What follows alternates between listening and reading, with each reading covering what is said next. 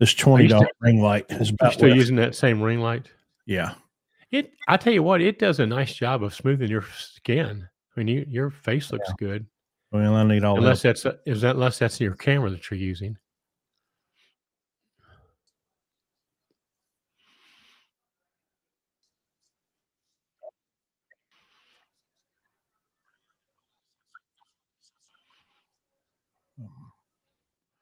That's not good. I see you've been stirring it up on TikTok again. I was on there a little bit today, and you keep popping up in my For You page. You had, one time I think what today, you're arguing tire pressure with some morons about maximum tire pressure. What was the other one? Oh, some guy had a close up of his face, and he was threatening you or something. And you said your opinion doesn't matter. You remember that dude? Kind of old, weird, scary looking guy. He's real close up of his face, and he's going, like what you were saying. And you basically told him, "Look, buddy, what you think doesn't matter." And yeah, there's a bunch of those. Well, I turned on. I was. Uh-oh. Why do I see what's his name in our TikTok? The old dude from up in North New England, the liberal old dude. What's his name? Cat sitting in the chair with his gloves on. Who? Bernie. Why is Bernie in our TikToks? Because I stitched a thing with when that dude threatened to whoop. Oh yeah. He was going to whoop Sean O'Brien. Oh yeah, I remember that now. I still wish you could see this. Seriously, see this guy with a big long white mustache and beard and long hair, and because how the TikTok just gives you the first second and repeats it. This guy looks like he's praying, in front of the Wailing Wall. I wish you could see that. It's funny. Well, Restreams allowed us to stream on Instagram, and so I started that, and unfortunately, it was playing in my ear, like delayed 10 seconds, and I couldn't figure out how to turn it off, and I closed the browser. Yeah. But now it's streaming on Instagram, and I can't turn it off because I closed the page with the button to turn it off. So we may be streaming on Instagram for the next 175 years. So, but I'm sure they'll. I would not know because I don't have Instagram. So, yeah. Hell, we might be streaming on NASA right now. Who knows? We could be. Maybe this. So hey, we've already got greetings. Our audio's good. Your audio's good. My audio's good. Go give it a few minutes, okay, Steve? Don't get too excited. Well, so here's what I've done for you, the people. I've completely rewired my office. I'm running from the router to the computers. I got new wires. I got network switches. I have rewired everything. So here's. Fingers crossed. So I'm not going to want to look at the American Express bill this month, right? Is that what you're saying? Actually, it was surprisingly cheap, like probably $100. Well, that is surprisingly cheap. A bunch of cables. It wasn't bad at all. I love these upgrades that we get. Hey, so I ordered a long Cat 5 cable so I can plug up and be hardwired starting next week. So outstanding. That might help. I'm a long way from the router where I am right now. And I was like 587 down, but on Wi-Fi, I'm not getting half of that. Yeah. So I'm going to hardwire to it starting next week. So would a FLD 120 T2000, T600, etc., with the Series 60 Detroit 1013 speed 355 gears would be a good candidate for a lunatic truck? No. Sort of. Kind of. Except for the FLD part. Everything else was fine. Well, even with the T2000 and the T600. Yeah, that's true. I love T600s because the great thing about the T600, especially when, there was a bunch of companies back in the late 90s and early 2000s that ran vans with T600s, and they would have the big air dam on top, and they would have the full fairings down the side because the T600 was developed as an aerodynamic truck.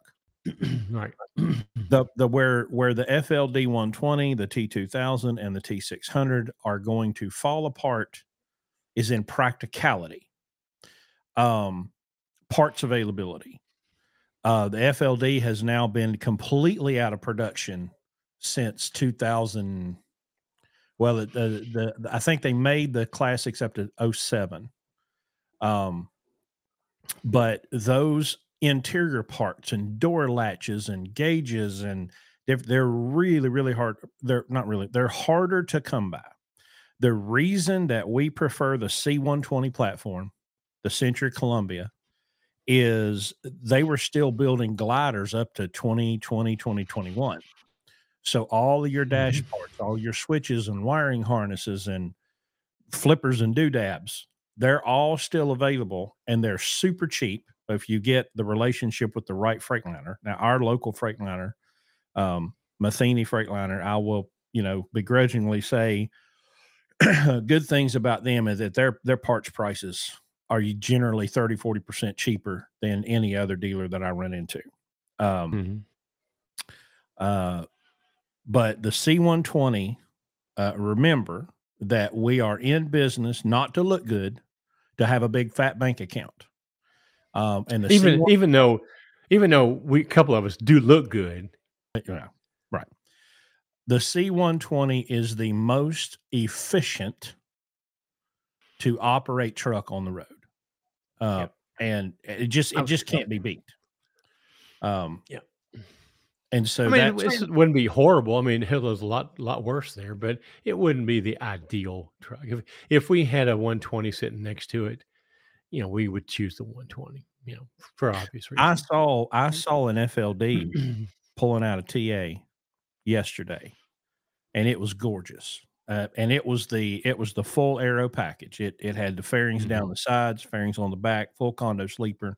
Somebody had put not $1 million paint job, but they'd put a good paint job on it. I mean, the thing looked brand new, and it was probably a early 2000s model. One of my good friends runs an FLD Classic, but he's had to fabricate parts for that truck. He had issues with a window mechanism, and he had to get out his lathe and start building parts for it, Jackie Wormsley, she was a CMC, that's a Landstar, lives up in South Dakota, Wyoming. She had a really, really good FLD, and same thing. She just couldn't get parts for it. She bought another FLD, I think a little bit newer, just to get the parts off of it. So now she's in that one, and she's using her old one for parts. But that's the reason she got 2 trucks, and one of them is just for parts. So, but she likes it. Yeah, and let's remember that when you're trying to operate freight, operate a truck and go up down the road and haul freight, and the need arises for a part. I need it now. I don't need it 3 days from now. I don't need it a week from now. I don't have time to dig around and find it. I need it right now, today. Let's get this truck moving. Let's get back on the road. And again, the great thing with the C120 versus the Cascadias and the T680s and the Peterbilts and all that kind of stuff, these old classics, these old Centuries and Columbias, y'all, it's all fuses, relays, switches. There's no $1,000 module that runs the damn headlights. Okay. Right. It is a truck that will hook to a trailer and haul freight and do it reliably and efficiently. And that's what we're after. We're after reliable and efficient. Phil, are there any trucks in the fleet that use DEF, and do we keep up with the MPG? Well, damn well we keep up with MPG. We have 2 that use DEF. We have a 16 Cascadia, a 17 Cascadia and an 18 Cascadia. 17 and 18. Yeah, correct. And that both of them are automatics. And that 17 right now, we just put a $6,500 clutch in it, And we've got the transmission on the ground again because it's got a split rod bushing, some kind of horseshit nonsense. It's $100 part, but you got to pull the damn transmission out to get to it. And it's just a little, looks like a push rod in like a V8 engine, but thicker, about the size of your finger. And that thing moves back and forth. And there's a little sensor on the TCM. That thing, well, that thing will seize up and it wouldn't shift. And so we investigated. We got the transmission out of it now. But again, these Cascadias, if you take emissions off the table as a potential problem, modules, there's a module for every damn thing. There's modules for headlights, and there's modules for interior lights, and there's modules for this and modules for that.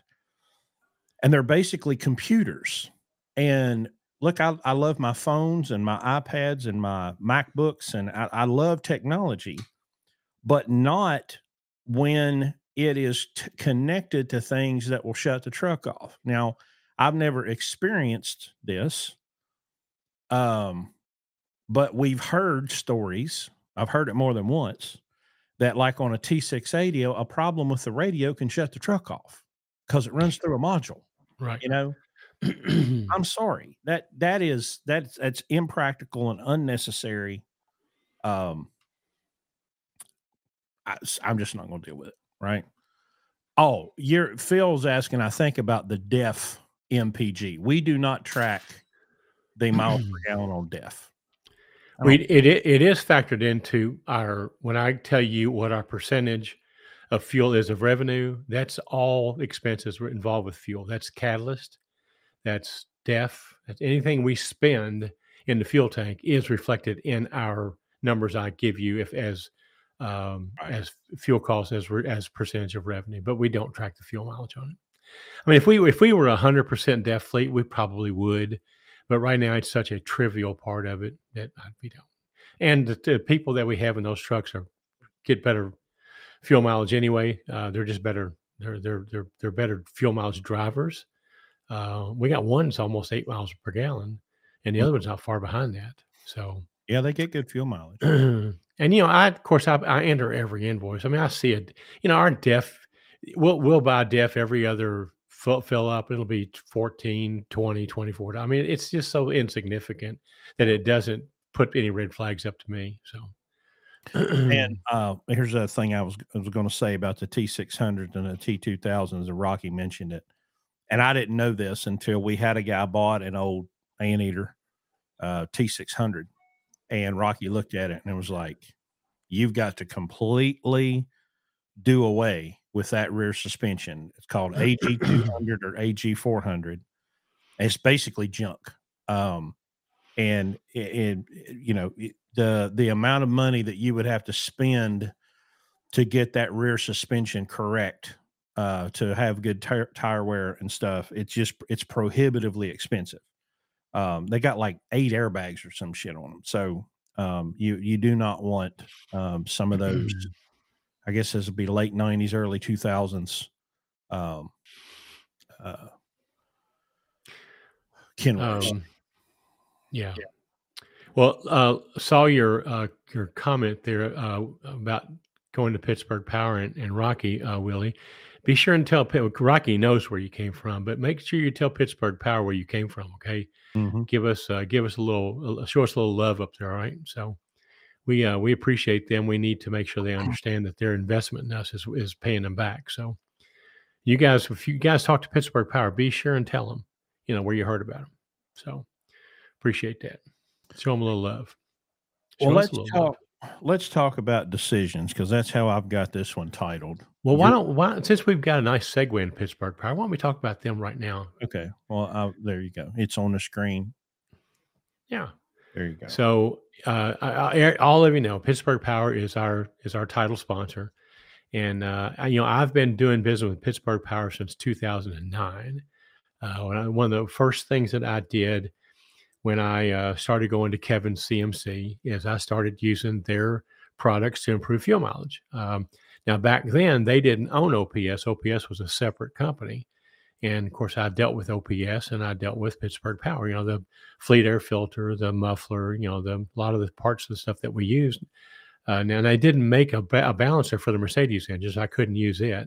They were almost going to use mine as a template to make one, but then they just couldn't sell enough of them to make it worth their while, so they didn't do it. But I was going to be the first Mercedes with a balancer, but it just didn't work out. And also, the space between the engine and the radiator was so tight on the Mercedes, they didn't think it would fit in there. But anyway, point is that I've been using these guys, and of course, they have such great diagnostics. They've got electrical engineers on staff. They've got a great mechanical shop, a great diagnostics shop, not to mention ECM repairs and just performance diesel, as well as as far as a efficient fuel mileage diesel. Back in the day, they sold that power box, and all these guys that had the cats and had the big motors, they had these power box where you could sit there in the driver's seat and crank the horsepower up, from the driver's seat. That's kind of fallen out of favor a little bit, now with all the emissions, controls. But that's what their big thing was way back then. But anyway, the point is, we've been doing business with them a long time, long before they were ever a sponsor. We would talk about them all of our early episodes. We're talking about them. They're not paying for that, but we just believe in the product and the guys, especially, the guys up there, Pete and all the guys. So anyway, now of course they have performance diesel stuff, and then they are the distributor for the catalyst, which we use, the max mileage fuel burn catalyst. And of course they own OPS now. So that's our number one modification when we buy it. That's the first thing we do. So anyway, if you need parts, they're a big Cummins shop. They're a big Detroit shop. If you need service, if you need help with diagnostics, they also have their own show. They're on with Dave Nemo, I think, on Tuesdays, Chris. I'm not sure about that. I'm not. But they still have. It's called the Pit Stop, I think it's called. And then they're on with Kevin on his streaming show every week. So you can call in and ask them all these questions. I mean, they're very, very helpful. But you can even call them on the phone. Now, they might not get to you. I might not talk to you right then, but they'll call you back. And really, really good. They're located right outside of Pittsburgh in Saxonburg, PA. And so anyway, appreciate their support. And we're starting to get in a truck show time, end of March. So we will be at the truck show. We'll be in their booth and in that area either Friday or Saturday. We haven't chosen the day yet, but we'll let you know. And we'll be in that area one day, and we'll be in the Landstar. I was getting ready to say Landsberg, the Landstar area the next day. So you guys want to come by and I don't want to stand. Chris has been creating so many enemies on TikTok. I don't know that I want to stand next to him at the truck show. I think I want to keep away apart because they might mistake and miss and hit me. So none of those people have balls big enough to come up and say it to my face. So yeah, probably. They're a badass mofo behind that keyboard. Yeah. But it's a different story when they're in person. So anyway, thanks Pittsburgh Power, and appreciate you guys. If you guys would let them know where you heard about it, and tell them you appreciate them supporting us. So thank you. I don't like when I hear the words "uh-oh" come out of your mouth. Well, no, that one was on me. I wasn't prepared. I was trying to be slick, and what I did was something stupid. So this is just why we need to budget for a producer. Let me start over. We need another sponsor besides Pittsburgh Power. Right. Okay. All right. So let me start over real quick. The hardest thing I ever did in my adult life was looking in the mirror and saying, "This is your fault. Nobody else is going to fix it but you. It's your fault. Wasn't Landstar's fault, agent's fault, government's fault. Didn't matter who the president was. It was you. You, the guy in the mirror. Every consequence that I have ever faced in my life had its origin in some decision that I made." And so we've watched here over the last couple of months as the market tightened up and things started to get tight for people, that they start looking around and trying to shove that blame off onto somebody else. I'm going to give you a couple of examples. One was a driver missed a delivery appointment for whatever, a tire, something happened. Not one of our drivers. Not one of our drivers. This was a post in a Facebook group. The driver missed an appointment because of a blown tire. Had to wait 4 hours on a Love's. We've all been there. And so they missed a delivery appointment. Well, the customer came back and said, your new delivery appointment is 11 days from now. Well, this guy, rightly or wrongly, was upset that the customer said you can't come back for 11 days. And on top of that, because it was a high value load, they were directed to A secure lot. To go to secure lot, 250 miles this way or 350 miles that way. So,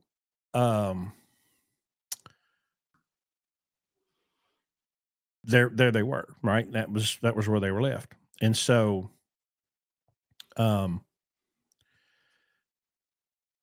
his solution for this was, well, we're just not ever going to take another load that has a delivery appointment.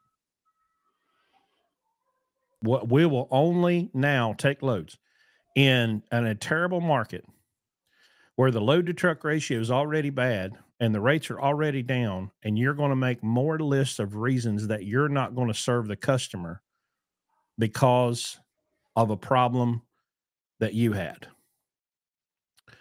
We had another one that got, Well, let's stay on it, because the depth of that problem wasn't the fact he missed the appointment.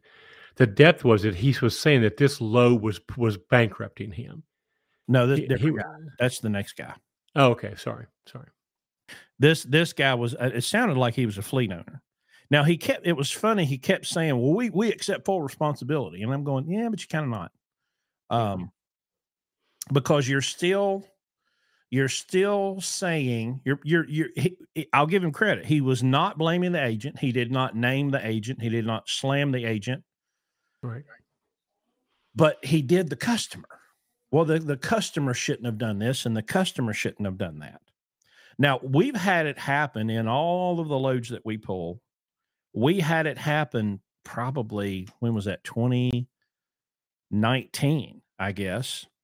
And we had a situation where a driver, through no fault of her own, something happened and the appointment got moved. Well, she was on dedicated freight. All right. We made the decision to reach out to another BCO that I know, and we paid him, I want to say it was $1,000, wasn't it? I don't remember. I remember the incident. I don't remember how much it cost me. I think we paid him $1,000 on a comm check to take that load up to like Pittsburgh from Charleston and deliver it for her because she was on dedicated freight going from Ohio to Texas. We never asked the customer to pay that $1,000. We never asked the agent to pay that $1,000. We never asked Landstar. Hell, Landstar didn't even know what we did. We just fixed it. Right. Because in the grand scheme of that entire year, that $1,000 was not going to break us. Now, I'm sure it hurt Larry to write that check, but he obviously got over it. He's still alive here today, almost 4 years later. And I can't remember the amount, so it wasn't too bad. I want to say it was because it was about $500, 500 miles, by the time he did it all. So I think it was $1,000. But I had relationship with a BCO, and I could call him up and say, hey man, I'm in a pickle. Can you help us out? Sure, I can help you out. I'll take that load up there and deliver it. I'm like, well, what do you want? And he ran the numbers and he was like, how about $1,000? And I'm like, sold. Now that load, I remember now, that load did not pay very well. It was a filler load. It was a load that we were using to get her back to her origin. Oh, because the load coming out of Texas had canceled. Right. That was it. Right. She was on a two load, what they call that, a dumbbell. Mm-hmm. And the load coming out of Laredo canceled. And so we scrambled to put something together, and then it fell apart. But in order to get back, we made a decision. All right. Now let's go to example number 2 that Larry kind of mentioned. A guy goes to a delivery. We've been to this place twice, and twice we've sat there for 4 or 5 hours waiting to get unloaded. It was Amazon, you bastards. And for whatever reason, his appointment got rescheduled, then it got rescheduled again. Now I'm going to go ahead and assume that he was probably late. I know the agent is direct freight. You know, I've had my issues there, but it is what it is. But he said, this load has bankrupted me. This load is the reason that I'm going bankrupt. And of course, I'm We like, looked at that and we're like, well, how? I couldn't stop myself. And I said, well, we've been to that customer twice and we've been delayed, but that customer's not capable of bankrupting us. And so he had a big, long, very lengthy response. And he said, well, I was down 6 months waiting on a part for a CPC. And then I was down 3 months waiting on a part. Well, I can tell you that even running some Cascadias like we do, there is never a time that one of my trucks is going to be sitting 6 months waiting for a part. I can promise you that, because there has not yet been a time when someone has told me, oh, well, national back order. There's not been one time yet in my 5 years of doing this that they have said to me, national back order, and I have not had the part on the way within 24 hours. Not once, right? Because I got a pen and a cell phone. Isn't that what Obama said? Got a pen and a cell phone. Mm-hmm. I have the ability, but not only do I have the ability, I have the drive and the desire to There you go. keep my business afloat and not take no for an answer. Yeah. Well, it's a difference between accepting a victimhood or becoming a problem solver and not accepting the victimhood. It's an attitude thing. It's all it is. Well, I can't get the part. I'm just going to sit here and pout and cry and stomp my feet, or get out and get to work and find the damn part. I'll People tell go, you well, what, how would you do that? Well, you can start out on Google. That'd be the first place to start, Mhm. and go from there. Where well, everything else is that we can find that people go, how do you find out what the toll is on the toll road up there? It's really easy, you well, know? and folks, if you drive a Freightliner, if you own a Freightliner, I'm sorry, if you own a Freightliner, all you have to do is go to the dealership and have them give you it's not an easy process, but you can get set up to look at the parts in Accelerator in Parts Pro under your own VIN number, and you have access to every part number for the truck that you own. Mm-hmm. I have it set up for all of ours. But there was one bit of sweet justice that came from the first guy that posted about his load being delayed for 11 days. This week, I had 2 of our guys miss delivery appointments, and both appointments were missed because of decisions made by the driver. There was no traffic, there was no snow, there was no breakdown. The only reason that those 2 guys did not make those appointments is because they did not plan well. Okay. Right. And so I was having a kind of a counseling session with one of them after the fact. Everything worked out. The customer took the load. Nobody was mad. Got the paperwork scanned in. Everything was fine. And so as I'm talking him through and we're going through the math, and I'm like, well, you were here and you had to go here. And here's what the math says. All right. And I showed him where there were a couple of errors in his math. And I showed him where there were a couple of errors in his trip planning. And there was a little bit of justification coming back, because he was under fire, he was being told that he should have done something a different way. And I think I finally got to him when I said, and what would you have done if they would have said, well, hey, sorry you missed this appointment. See you next week. And I heard him go, oh, what are you going to do when you miss that appointment and it's your fault? 100% you. You made the trip planning decisions or not, which led to you missing that appointment. And they said, come and see us next week. I said, you're going to sit there and babysit that load. If you drive for Swift and you do the very same thing, they're not even going to punish you They're going to send you to drop that trailer in a lot. They're going to give you another load, and some shuttle driver is going to go pick it up and drive it. They're not going to give you a demerit. They're not going to mark anything in your file because that's what they do. But here, you're going to sit there with that load for that 10 or 11 days or whatever it is.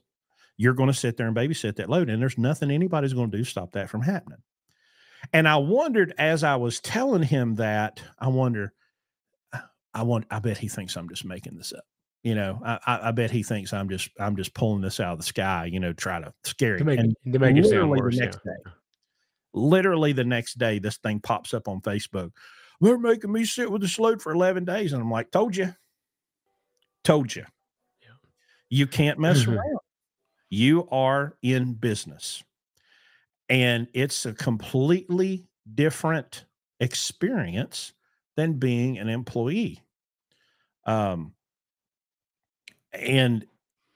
Larry has tried for 188 episodes now to get everybody to understand that, and it doesn't matter if you're leased to Landstar, doesn't matter if you're leased to Mercer, Prime, Schneider, Swift, JB Hunt, have your own authority.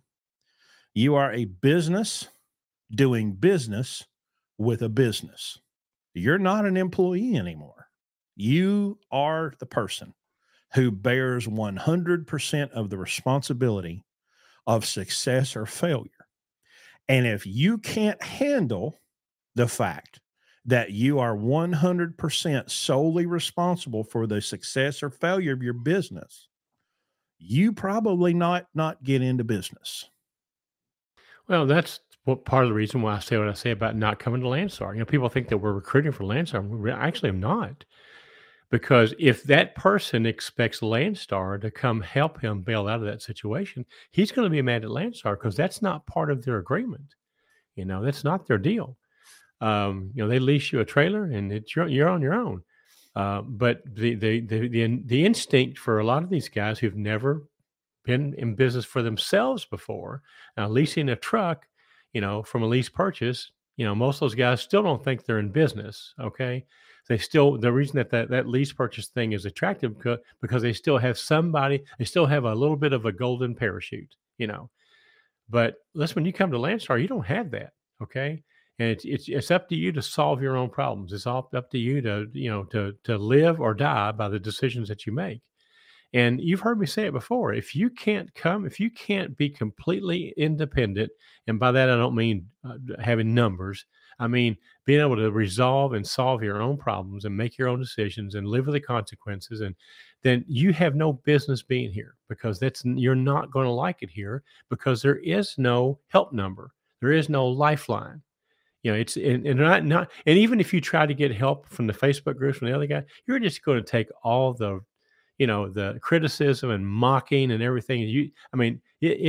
You'll be twice as upset than before you posted it, thinking that somebody's going to help you. So, but that's the thing here. You've got to be able to be self-sufficient to survive at Landstar. And if you're not there yet, or you're not, that's not possible for you. You have no business coming here. Right. A lot of these, you stir up a lot of comments, and some of them, when you respond to them, I actually will read what the comments were, and it's amazing to me the disinformation. I'm not going to call it misinformation, it's disinformation, because most of it's intentional, that people have or think or pass on or spread about what they think Landstar is or is not.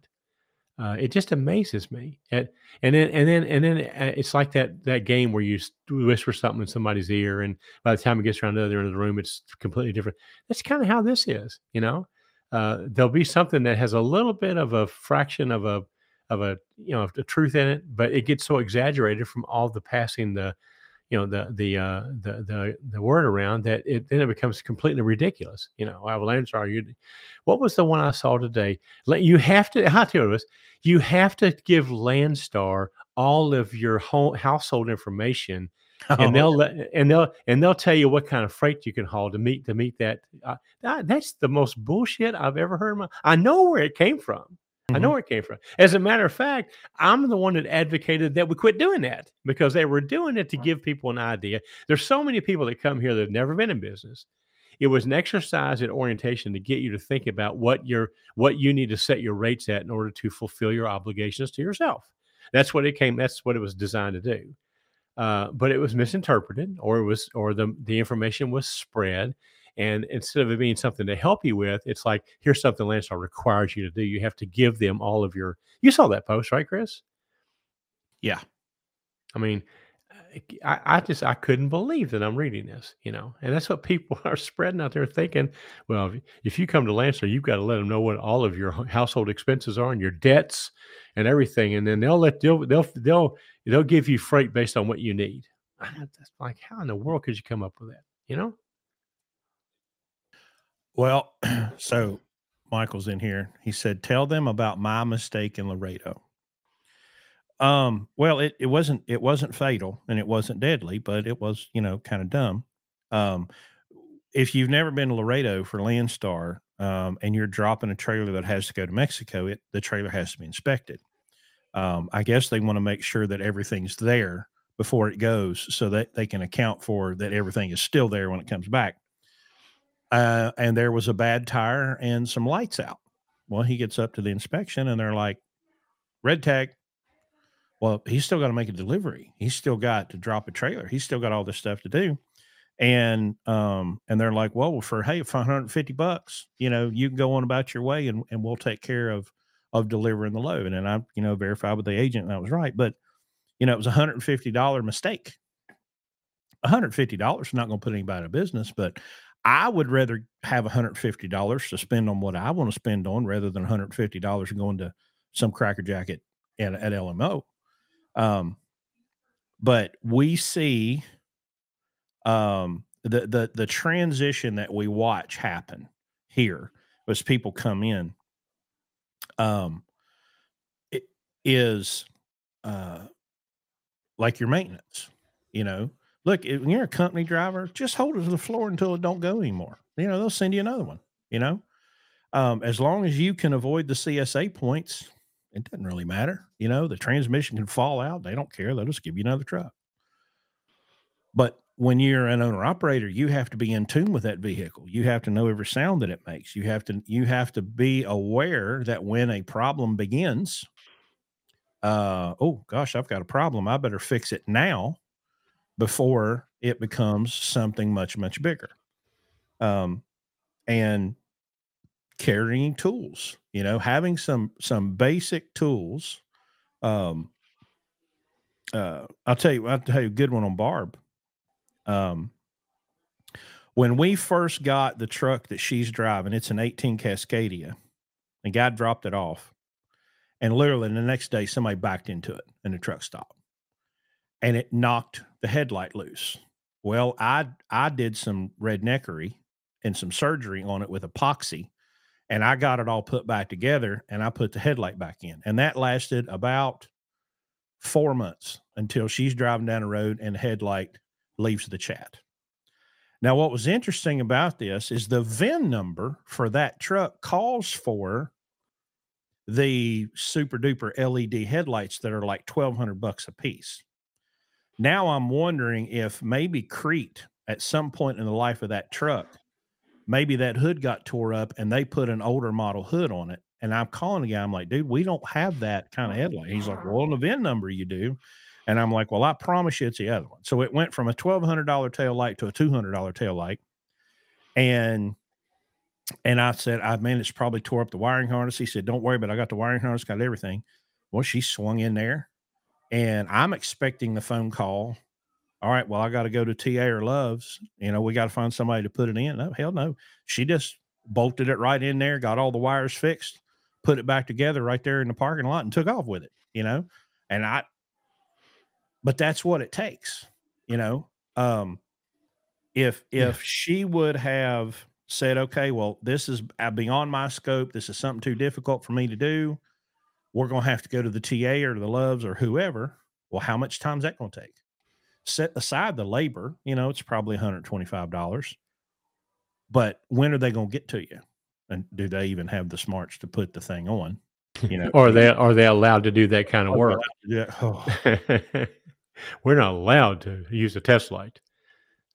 We sent one. That's a quote, by the way, from a TA person. We had one at a TA, Jeffersonville, Ohio. Yep.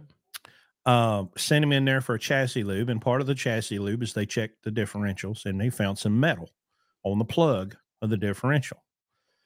And I'm like, well, let's go ahead and dump it and refill it. Oh, we don't have hub oil. Of course you don't. And we don't do a dump and refill. No. That was the next day. Okay. They didn't. The TA in Jeffersonville didn't have any hub. Just oil. didn't have the hub oil. And I said, well, you know what? That's all right. Swing by a Speedco. Can we focus in on the word speed in Speedco? Right. We'll just run through a Speedco. So he gets to a Speedco in Tennessee. I think it was Tennessee. And he calls me and he goes, hey, these guys don't do dump and refill. And I said, flush and refill. Well, yeah, we don't do that here. And I went to Love's website, and there it is right there.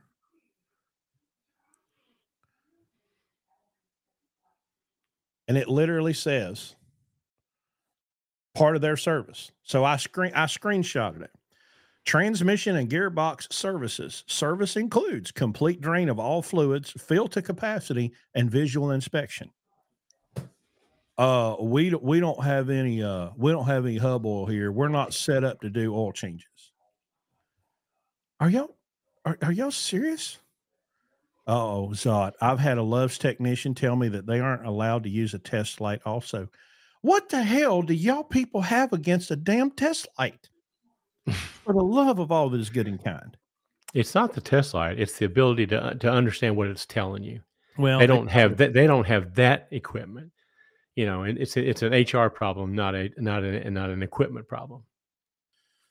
I wish. Now, if you could get a tire iron with a wire on it where you could use it as a test light, they could use that. Okay. Yeah. Well, they'd probably do, things with the probe, that we shouldn't talk about. Right.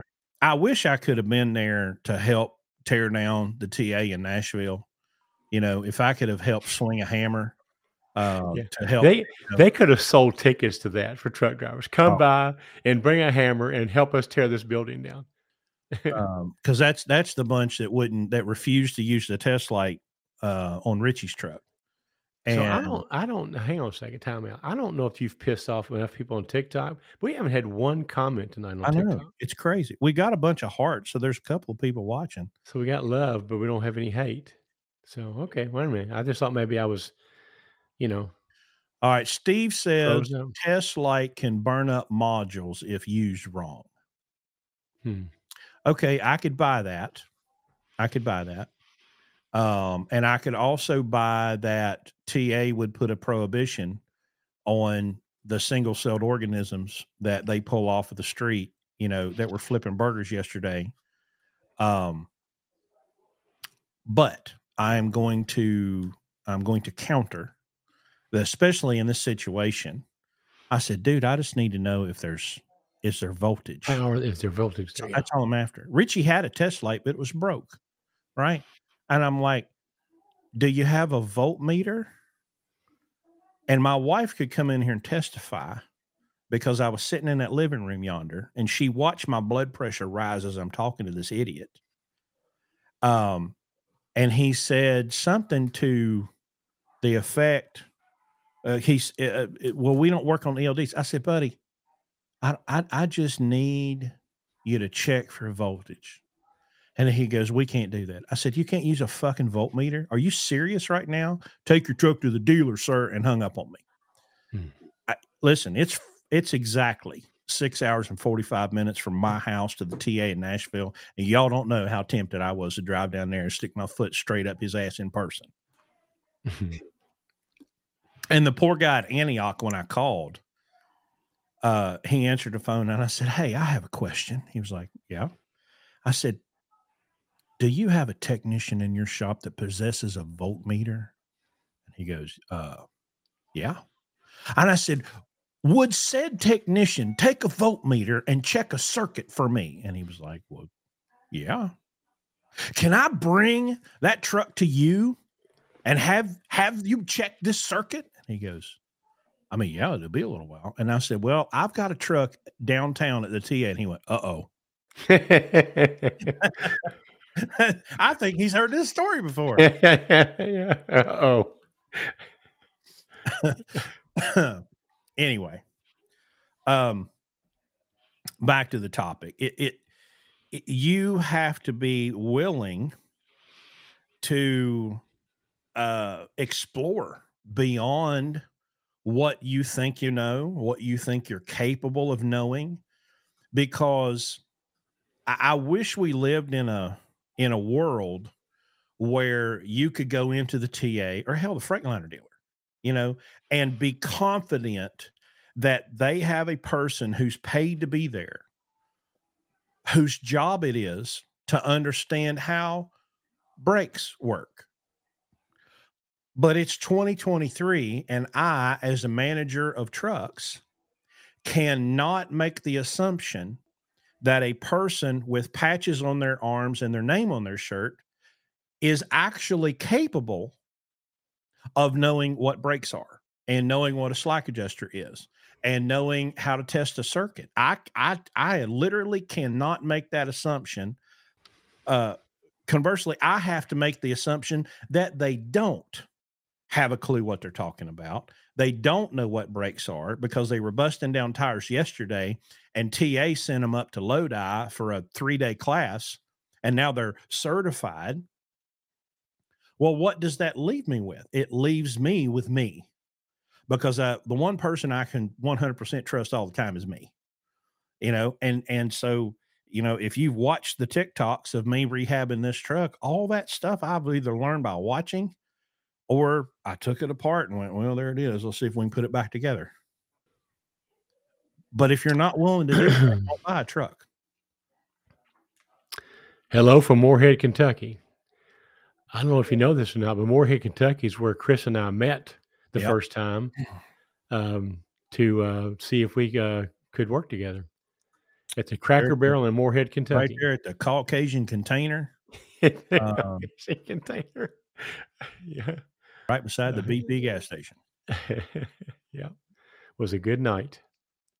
Right, said they can't mount a tire or air it up to a proper pressure. Oh, well, that's, you know, I bought 4 new tires for my pickup truck, and I've watched my whole life. I've watched people use a little machine and bust the tires down and put them on the balance machine. Mm-hmm. And so this was a great opportunity. I was there at the shop. I thought, you know what?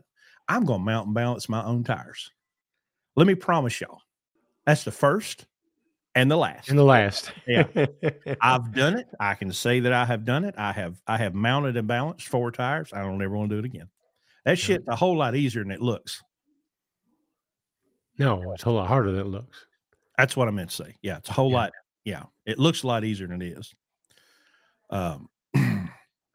When I was in high school, I worked at, you remember Montgomery Wards? Do you remember those stores? Yeah. We had one in the mall, and they had a service, you know, a shop there. Mm-hmm. And when I was in high school, I did that. I mounted and busted down and mounted tires at Montgomery Wards. And you had to go upstairs and pull your own tires out of inventory, roll them. You're usually doing 4, so you're rolling 4 tires. You know, down these steps, down to the auto shop, 2 over there where you are, and it became like a race because, you know, there's 3 or 4 guys in there, and everybody wanted to be the best guy, you know. So they start timing, you know, and see how long it took you to get 4 mounted and balanced on the car, you know.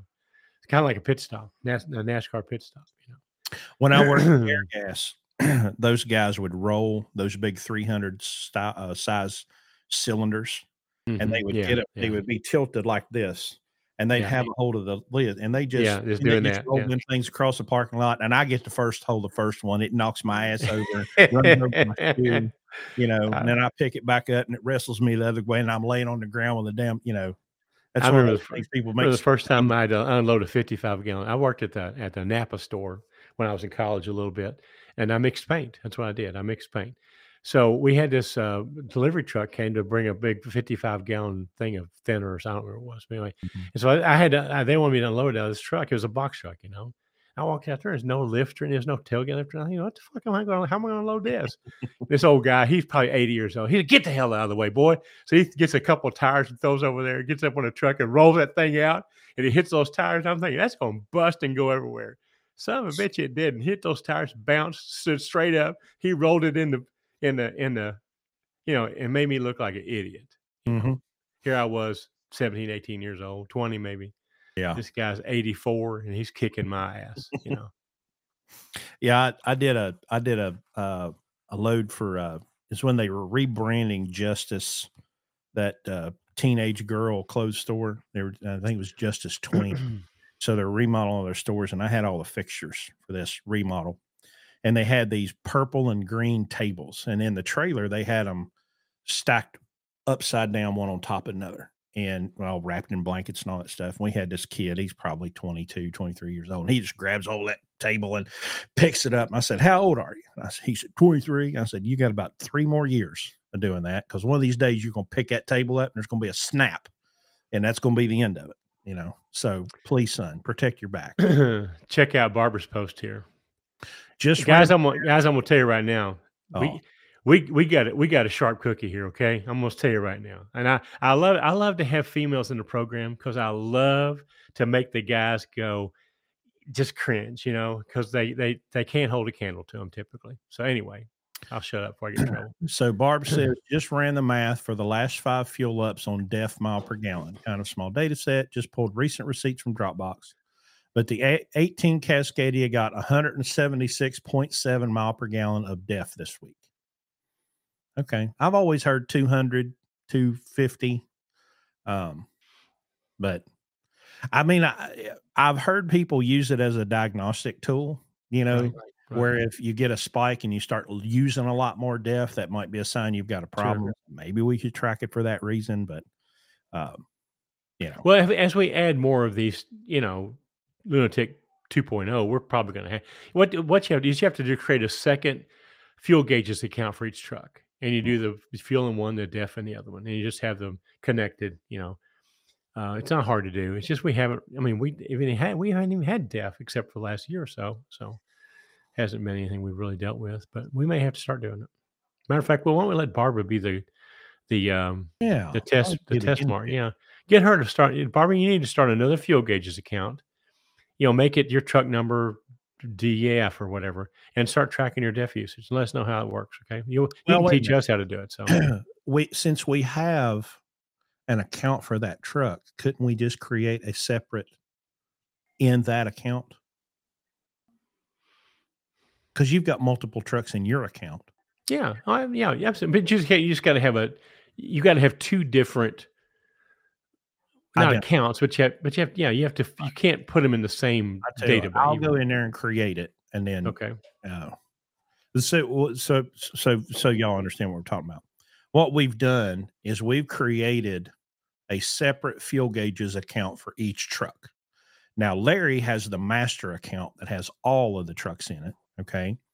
But when we put iPads in each of the trucks, we set up a fuel gauges account for each truck. Now, Larry has the official account that holds all the trucks.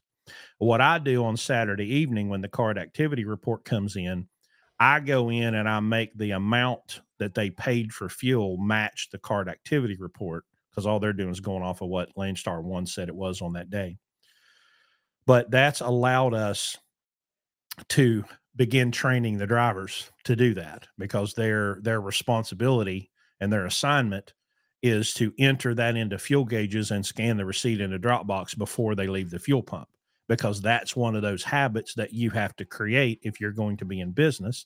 That didn't matter when you're a company driver, and now it does. And so that's one of the little training things that we do to make sure that you're scanning your receipt, logging your transaction, scanning your paperwork when you're done. And now that you have entered the data from Landstar 1 at the time you got the fuel, now you have something to compare to your card activity statement to make sure that everything matches. And it's usually off by $1. But I tell you, I don't know how Greg does it, but Every fill up that Greg does is within 5 cents of what the card activity report does. Nobody else's is that close. Most people are off by $1 or 50 cents, but Greg's is to the damn penny. I don't know how he does it. Got to be careful with the damn one box. They like to go between 500 and 700. Yeah. Well, the good thing now is the market has finally responded. DPF Alternatives, what's the name of that company? Something Recore. But they have come up with a way now to rebuild these one boxes. Yeah. At a fraction of the $13,000 or $15,000. But they have like welders and people that can, because one thing that Chase from DPF Alternatives has taught me is that inspecting the box is as much, the outside of the box is just as important as what's inside the box, where the filters and all that stuff is. If the box itself has cracks, that stuff needs to be welded up and taken care of. But these things get so hot and then so cold and then hot and then cold that metal is eventually going to deteriorate to some degree. So,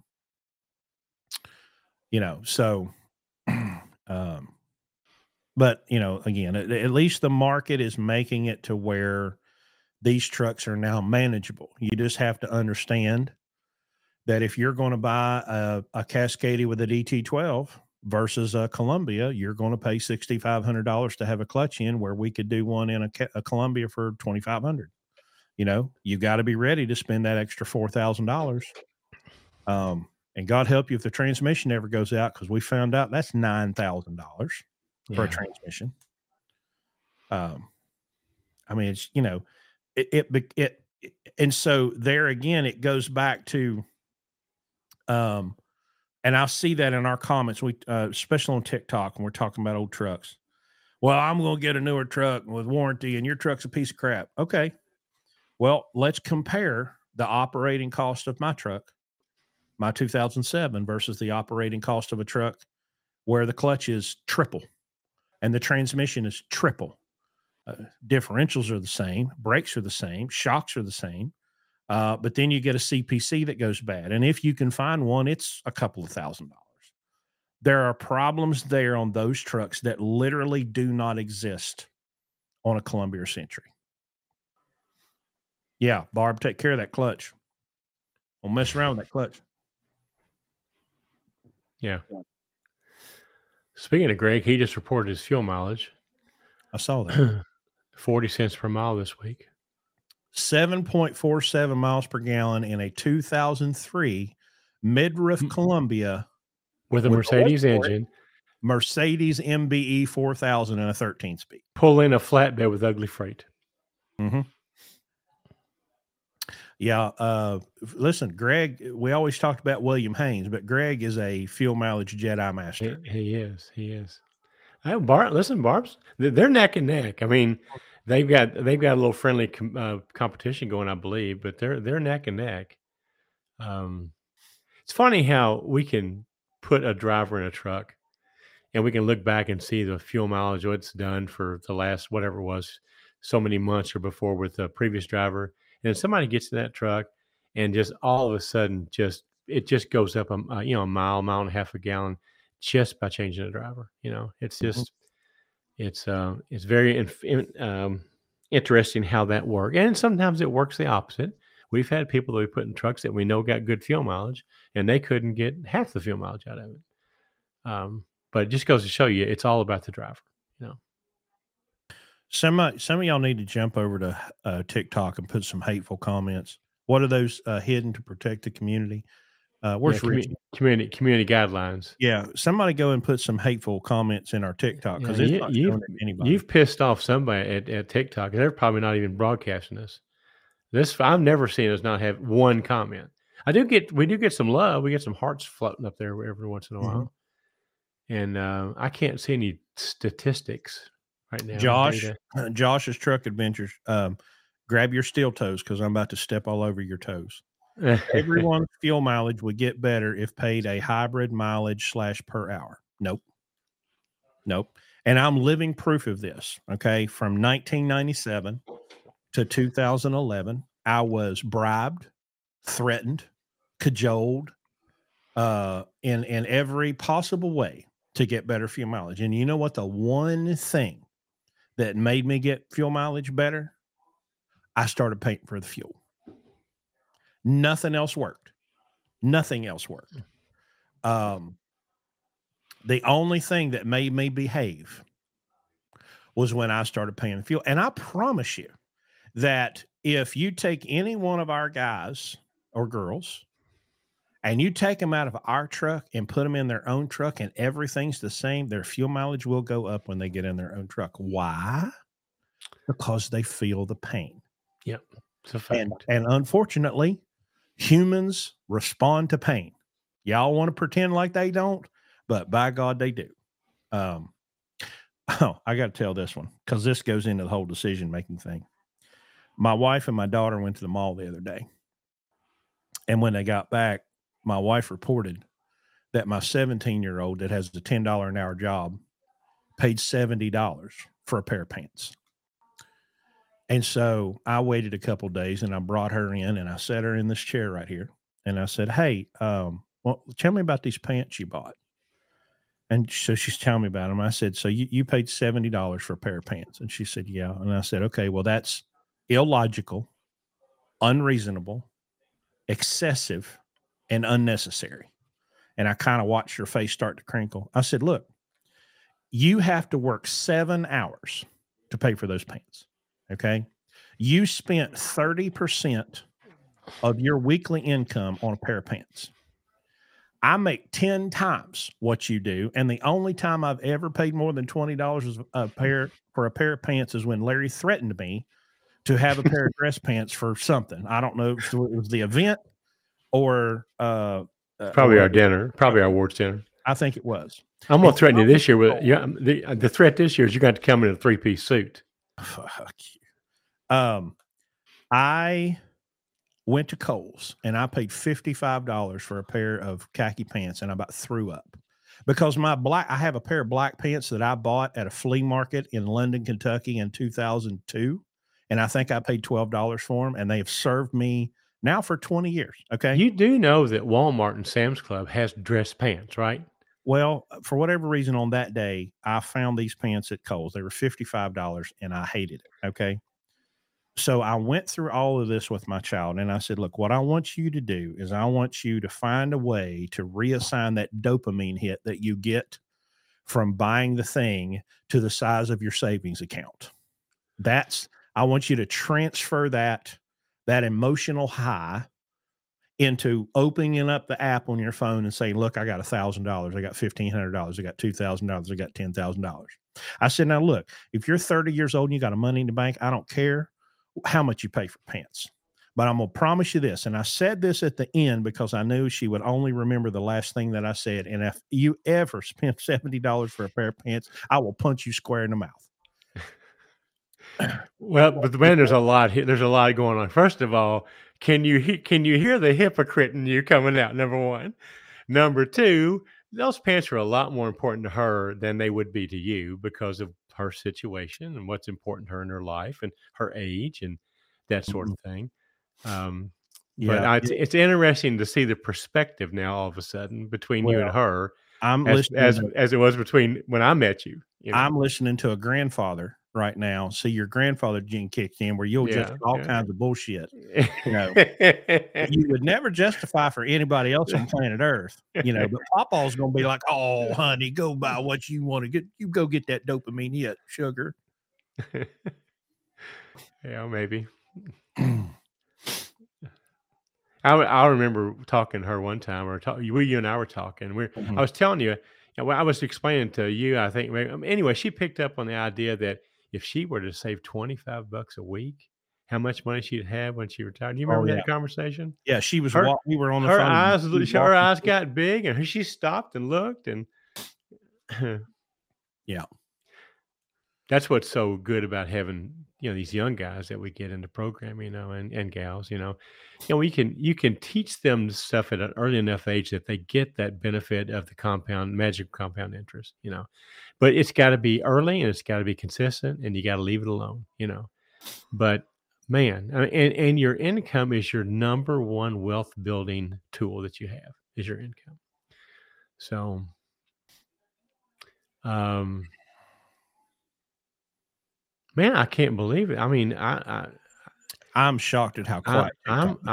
I had my boxing gloves ready and everything. Oh, I had my yeah. mouth guard in already. I was figuring I was going to have to fight somebody often on account of what you've done this week at TikTok, but I've seen Gene's at 200. Yeah, well, yeah, I have too.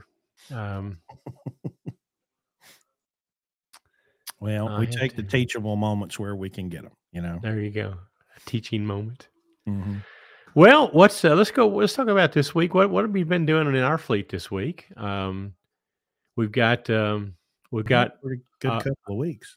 yeah, I mean, I'm looking right now at revenue this week, except for said Barbara, who, by the way, I think took off a day in Houston to visit a love interest. Maybe I'm just guessing there, but I know that she has a special person in Houston. But except for her, everybody else met or exceeded quota this week. And she would have if she hadn't taken a day off, I think. But we've had a good week. We're over goal this week as it stands right now. But that doesn't happen a lot right now because of Yeah. obviously the rate structure. But we got a great week. I mean, everybody. I'm looking at paychecks. I'm gonna have to write some heavy checks this week. I wrote a $3,000 check in the last. Who was that to, Chris? I wrote a $3,000 paycheck to somebody. Was that Greg? Greg, probably. The week after Thanksgiving? Is that when it was?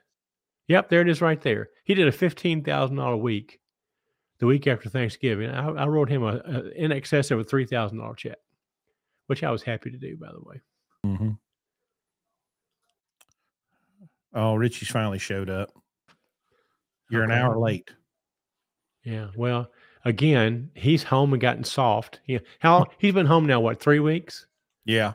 He'll never be the same. He'll never, ever be the same. He's soft. He's, I think we've ruined him. Speaking of ruination, no enabler. We do not need any blue MFs. They are unnecessary at this juncture.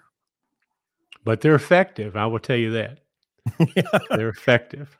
Well, I don't think nobody made it completely abundantly clear to me that was pretty much 100% liquor with like a splash of Sprite. Well,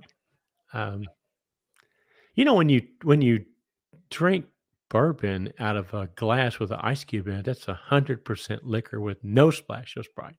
Yeah. Okay. So when you're just a little candy as you drink all those drinks with all those little umbrellas in it, and that blue motorcycle is about that tall. So blue motorcycle. Yeah. Did you ever see? That there's a movie that Samuel L. Jackson was in called Snakes on a Plane? I haven't seen it, but I've now know the movie. Yeah. And so, there's the line, "I'm tired of these MF snakes on this MF plane." Well, that movie played on FX on network cable. And I was so curious. I'm like, how are they going to address? And so I waited for that scene to get there. And there's Samuel L. Jackson thing like playing. He goes, "Enough is enough. I have had enough of these monkey fighting snakes on this Monday to Friday plane." And I fell out of my chair. I'm like, of all the words that y'all could come up with, monkey fighter. So, did you see Steve's note here? Just searched for the live on TikTok, and it did not see you in the search results. Something's weird's going on because we see people. Well, somebody just did a test comment. Yeah. Oh, now we got one. Royal Winds. Is there an axle gear ratio that is too tall? Yeah, absolutely. Well, but that's kind of one of those things that it doesn't have really anything to do with the ratio. It's the relationship. Absolutely. It's the relationship of the tire size, the gear ratio, the transmission final drive, and where does the engine like to run? Exactly. So it's But I mean, you could get. I mean, it's hard to overcome an extreme on either one of those. You Right. know, so they've all got to be relatively in the sweet spot to make it work. But what we look at there is what he said. We have to know, number one, the tire, the circumference of the tire, outside diameter of the tire. We have to know what the final drive ratio is in a transmission. We have to know the rear end. Now we only have to know two of those three. We can find the third one if we Mhm. have the other two. Through the power of mathematics. Absolutely. And then we of course have to know how you intend to drive the truck. At that point in time, we can nail down what it's supposed to be, what it needs to be, Mhm. and how you accomplish. And then we can look at, well, okay, well, let's say it's a Detroit that old Detroit. We want that thing to be about 1350, 1325 RPMs. Now we know what to do, how to spec it to get it there, by knowing that. So, but it again depends on what you're going to do. You have to understand our mission here is fuel mileage. We're over the road, fuel mileage. Now, if you're hauling heavy shit out of a forest, that's a whole different story. So Mhm. Well, and I was watching some show the other day, and they had this old Challenger, and they were running it on a road course. It was like a 70 model Challenger, and they put a 6 speed in it, and so they were able to put a 411 rear gear in it, so it would get up off the corner, and then they had, of course, the thing would rev to 8,000 RPMs. Well, you've got a range this big, but when you're in a big truck, you've got 1,250 to 1,400 RPMs. That's what you got to play with. And so if you make the wrong decision with a gear or a transmission, and you don't know, like for example, my friend Randy has an old Schneider truck, so it has a direct drive 10 speed and 264s. Well, it was an internally cooled transmission, and the transmission cooler went out, filled the transmission full of coolant, junked the transmission. So he goes into the Detroit shop. Somebody read the tag wrong, or somebody ordered something wrong, or somebody shipped something wrong. And he called me and he said, uh, what's your RPMs at such and such? And I'm told him. He's like, man, I'm going 75, and I'm turning 1,200 RPMs. And I got to thinking, and I saw that picture of that orange truck, and I said, dude, they've put an overdrive transmission in your truck with them 264s. That thing will run 300 miles an hour, you know? And sure enough, they had ordered the wrong transmission, or it was shipped wrong with it. So they had to take it back in, pull it back right, out, put the right. direct drive in it, you know? Now, of course, he's a race car driver, so he loved it, Sure, And I sure. said, how's your fuel mileage right now? He's like, I'm getting about 3. And I'm like, yeah, Yeah, it can't. yeah. We can't keep doing that. Why are y'all talking about Pizza Hut? Mr. Pizza Hut doesn't count your first name as valid. What are they talking about? I don't know. I think they've been in those blue MFs already tonight. I guess so. And Richie's been pronouncing fajitas. I guess he said fajita. Who knows? Probably. So here's a serious comment. I heard you say once that overdrive was bad for fuel mileage. I thought overdrive was better for fuel mileage. Well, let's probably qualify that a little bit. The problem with overdrive is the parasitic drain, Mhm. because the closer you can get that transmission to be direct drive, the less parasitic drain that you have. From the just the splashing of the gears and the oil, and I mean all the things that all the physics that have to More happen moving parts. exactly to make that overdrive work. The fewer of those you have, the less loss of power that you have, the less loss of energy that you have. Mhm. And so, and again, it's like overdrive. I mean, it's like cruise control. The assumption is that cruise control makes you get better fuel mileage, and 99 times out of 10 it does not, because the assumption is not based on physics. And so in this situation, the closer you can stay 1-to-1, the better chance you have of having less mechanical parasitic drain, And and let's therefore let's clarify what 1-to-1 means.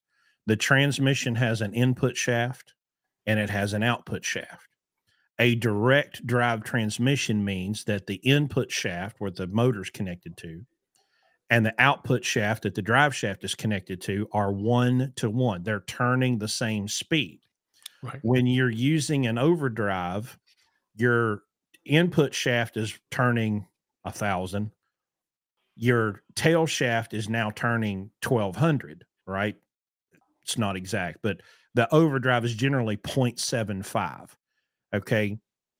Well, think about if you've ever rode a 10-speed bike. The higher that you get on those bigger gears that make you go faster, the harder you have to pump Right. those pedals in order to maintain that speed. And so that's that's the theory there is the 1-to-1 direct drive transmission with like a 264 rear end is going to be more efficient because you don't have the parasitic drain. It's not that overdrive is bad. Overdrive is not bad in and of itself, but direct drive is better, and so you just have to know, what engine do I have? Do I have a Cummins, a Cat, a Detroit? Where does the Cummins, Cat, or Detroit like to run? All right, now I've got that. All right, now what speed am I willing to run? Detroit's 1350. We'd like to be about 62, 63 miles an hour. Then we'll go from there and say, okay, well, then in order to get this RPM at this speed, I need to have these gears. That's what we're trying to get to. Yeah. Is there any additional fuel saving devices or tech that you have considered using that you don't currently? Well, we have air tabs on 2 trucks, I think. So air tabs is one that we don't. I mean, we could. And We should. It's a minor thing. We just don't do it. It's Yeah, not they're what, $300 $300 but- or something. and it's a fractional. I mean, it's not a huge thing. Probably not. I mean, you have to also keep in mind we have to put drivers in trucks. Okay, Mhm. so like if I owned the truck, I'd probably have the flow below and some of the things that that would Fat help. mainly.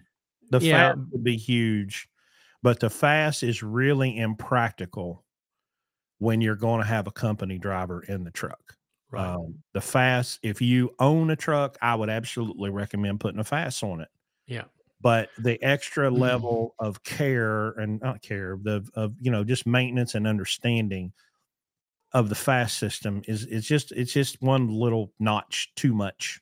So that's probably the big one that we would use as an owner operator that we don't use on the fleet trucks. We have to balance, practicality and the fuel mileage technology, because again, we get drivers that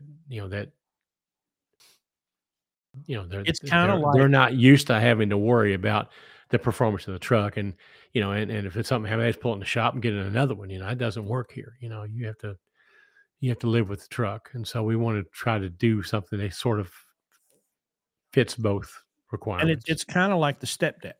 The step deck in and of itself is not a problem. But when you're trying to do what we're doing, teaching business while teaching, flatbed securement or platform securement and all that stuff, the step deck is a little impractical for what we do. That's why we're looking for a flatbed. So if you want to buy or lease a step deck from us, what's practical for us as a fleet, there are a couple of things that you can do as an owner operator that will put you another little notch up. Yeah, and I think Phil, Phil, of course, is our flatbed program coordinator and dispatcher, and I think I think his contacts and a lot of his connections are seem to be more suited to the flatbed than they are the step deck. So in our situation, it would be better if we had another platform, another flatbed, and not the step deck. We got the step deck because the driver that we got that for, that's what he wanted to. It was his experience was in that. That's what he wanted to do. Well, he's already he's not here anymore, and so now we're having to teach with this step deck, and it's not that it's bad. It's just we could get a little bit better. We could We've teach a got little the bit data. better and a little bit better pay. Yeah. We've got We the had- data that says the Conestoga and the 53-foot trailer make a lot more money. Your resolution just went to hell. Must be on your end because everything looks good on my end. Well, I don't. It's just you. I see me fine. I don't see you very good. I'm looking at the TikTok live and it looks good. So, well, yeah, we are quiet tonight. That's Yeah, really. Must be the getting ready for the holidays. Everybody's drinking eggnog or something. Speaking of holidays, we probably ought to look ahead a little bit because I'm sure there's going to be some interruption here. Next weekend is Christmas Eve. I don't think we're going to end up having a podcast next weekend. I wouldn't think. Weekend after that, we're going to be in. We could do it on Saturday night, the 30th, but that is New Year's Eve. Well, we'll be No, here. it isn't. No, it isn't. It's not New Year's Eve. So New Year's Eve's the 31st. the 31st. You want to do it on Saturday the 30th while we're together? Yeah. Yeah. Richie's going to be there. We can get him on there. Oh, Let's that'd just be do cool. that. We got 3 microphones too. So we're going to move the podcast to the 30th, and we'll all be together in West Virginia. We're going to have a little managers meeting there. And then next week, you want to cancel it, or do you want to do it without me? I think we're going to cancel because that weekend there's going to be Christmas parties and family get-togethers and stuff all over the place. So I would say we'll probably just skip next week. Okay. So we won't be here next week. The following week we'll be here on New Year's Eve. And we will it'll be good. Has Richie ever been on the podcast with us? Just at the live event. Or Oh, that's right. That's right. So is Richie still on here? He was. We'll see. Hopefully not. He don't need to know ahead of time. Is Amber going to come with him, you think, or not? I doubt it. Could we coerce her into coming with him? Maybe. Amber, are you on here still? 5-year profitable OP in 07 Columbia. Debating myself, upgrade, better ride. Listen, y'all make me think. Rethink it. Okay. Yeah, don't. You 5-year profitable operation in 07 Columbia. Debating myself to upgrade for a better ride. I wouldn't. No, absolutely. Hell no.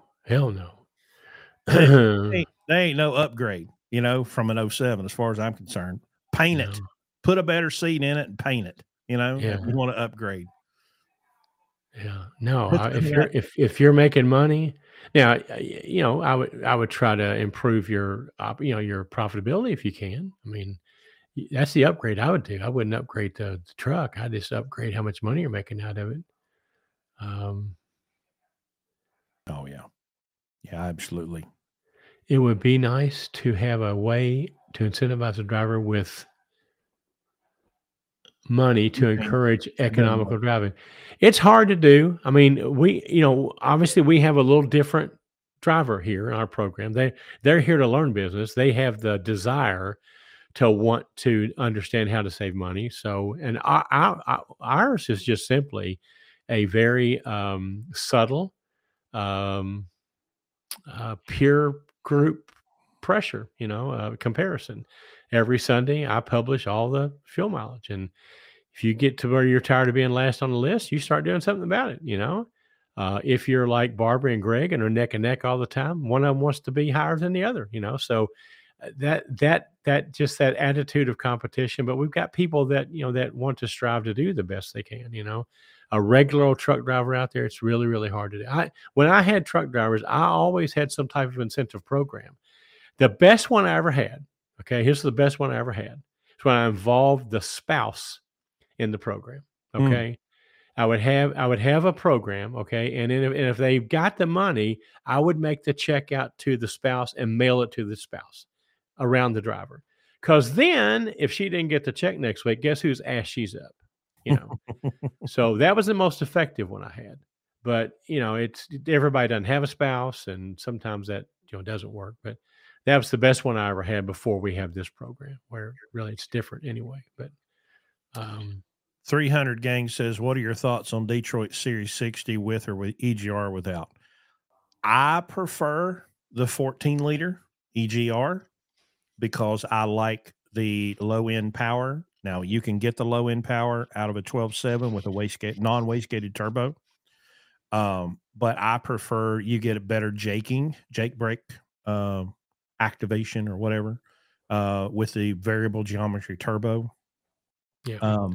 I prefer the later model year in as far as the cab, how the cab is built, 05, 06, 07, how the HVA system works. And if you're going to get that, you're going to get a 14 liter. I have no qualms or issues with EGR. They do have occasionally some issues to overcome, but they're not major issues. So my personal preference is an 05 to 07 Columbia with 14 liter. That's my personal preference based on all these years of driving them. I Yeah. wouldn't throw away a EGR doesn't have to be in the conversation. If you'll clean it and keep it clean, Mhm. you won't have a problem with it, you know. So now you may, if you're buying this truck and it hasn't, you know, it hasn't been taken care of, you'll have to probably clean it up, you know, and then run On the catalyst, you know. on So this truck that we got, it had a new EGR valve and cooler on it when we got it. But I took the crossover pipe loose and looked down in the cooler, and the cooler was clear. But you know, I don't even remember what they charged, but it isn't much to have yeah. take the EGR cooler off, run it down to DPF Alternatives. They'll clean it out. You put it back on, you run the catalyst, and you really reduce a lot of your EGR problems. Now, V pods, okay, just understand that V pods are a pain in the ass. If I ran a 14 liter, I'm probably going to keep an extra V pod in the bunk, but sometimes you get them and they're no good out of the box. We had one that was malfunctioning and it was causing some erratic boost issues. I changed it and it was worse than the one that was on it. No boost, nothing. It wouldn't do anything. I took it back off, put it back in the box, put the old one on, ordered another one. And, you know, so it's just one of those maintenance items. But again, when you compare it to the difference between a manual clutch and an automatic clutch, or the difference between having a CPC and not having a CPC, or having a $3,000 transmission versus a $9,000 transmission, boys, I'll take EGR all damn day long. Hell, I'll put an EGR valve on it every year for $900. But if you run the catalyst, they guarantee it, you know, not to have to be cleaned. So no, it's not, you know, EGR is nothing like DEF and DPF. I mean, it's just, you know, it's manageable. You don't have to delete it. And I would advise you not to delete it because that just causes long-term problems with cracked heads and drop liners and all that kind of stuff. But just clean it up, run the catalyst, and it's, you know, it's fine. You know, we have no problem with them at all. Have you noticed a difference in driver candidate over time? Attitude, work ethic, journalism? Well, number one, you have to understand, we haven't hired a truck driver in 5 years. So I'm sure that, I mean, I don't even know if I can't even answer that question, but we're not looking for people who come here for a job. You know, the people that come here are coming here for an education for a short period of time, 18 months, and then they're going to go on and become successful business people and owner operators. If one of them slips through the crack and comes here and fools us and turns out to be a truck driver, he doesn't stay very long, you know. So have we noticed an improvement in our candidates? Yeah, only because we are doing different things to make that pool get better. And part of it's been our public, I guess, expression about what we're looking for. Yeah. You know, we're very specific about what we want and who's going to be here and what that person's going to act like and perform like. And the understanding is very, very clear. I mean, our initial interviews usually are not friendly, you know, to a point. No. You know, so we have the advantage of having way more driver candidate applicants than we have openings. And so we can be very, very, very, just like right now, we have more people hired right now, literally, than we have trucks. Mhm. Our problem right now is we got to get a couple trucks together between now and, you know, February, March, when these guys want to come on. So I'm sure that situation. I mean, if everything you read in the industry is that, you know, the driver candidates are not, you know, not as good as they were. And again, of course, that's all perspective. It's perspective.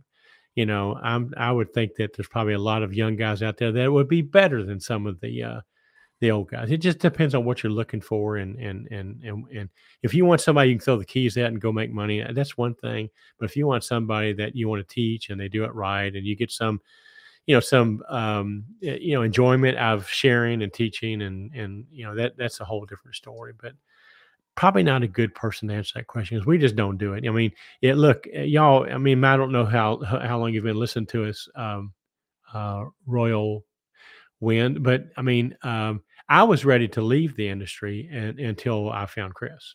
Chris is who changed my attitude about doing what we do, because I finally found somebody that would listen and could use with my expertise. And so, that's when, I changed, together we changed the way we did it. We've changed it probably 3 times since we've been together, because we've just found ways to improve it. The big thing for us, though, the number one thing for us is the podcast, because if you really want to come here, you've got 187 episodes that are about 2 hours in length that you can go and just immerse yourself in. And if you like what you hear, you'll call us. If you don't like what you hear, you're not going to call us. And so we don't have to get in the business of recruiting. So I have 1.5 years left on my lease of a 2020 Mac. Would it be better keeping it? Well, I don't know. I'd have to know more information about that. I have to know what you're paying for it, if it's a balloon payment, what it's worth. If it's not worth what you're having to pay for it, no, I wouldn't. What's the service history been on it? There's just a lot more things you'd have to talk about there to make that. But that is a mathematical decision. That's a math problem right there. Are you going to pay more for a truck than it's worth? If it's been a really, really good truck and you've had no problem, there's a value to that. But I need to know more information about that. I'm going to go back to Royal's comment. In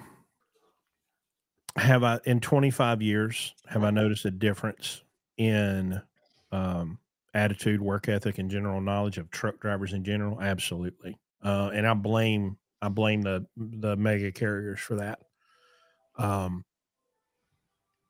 mean, we have a societal problem.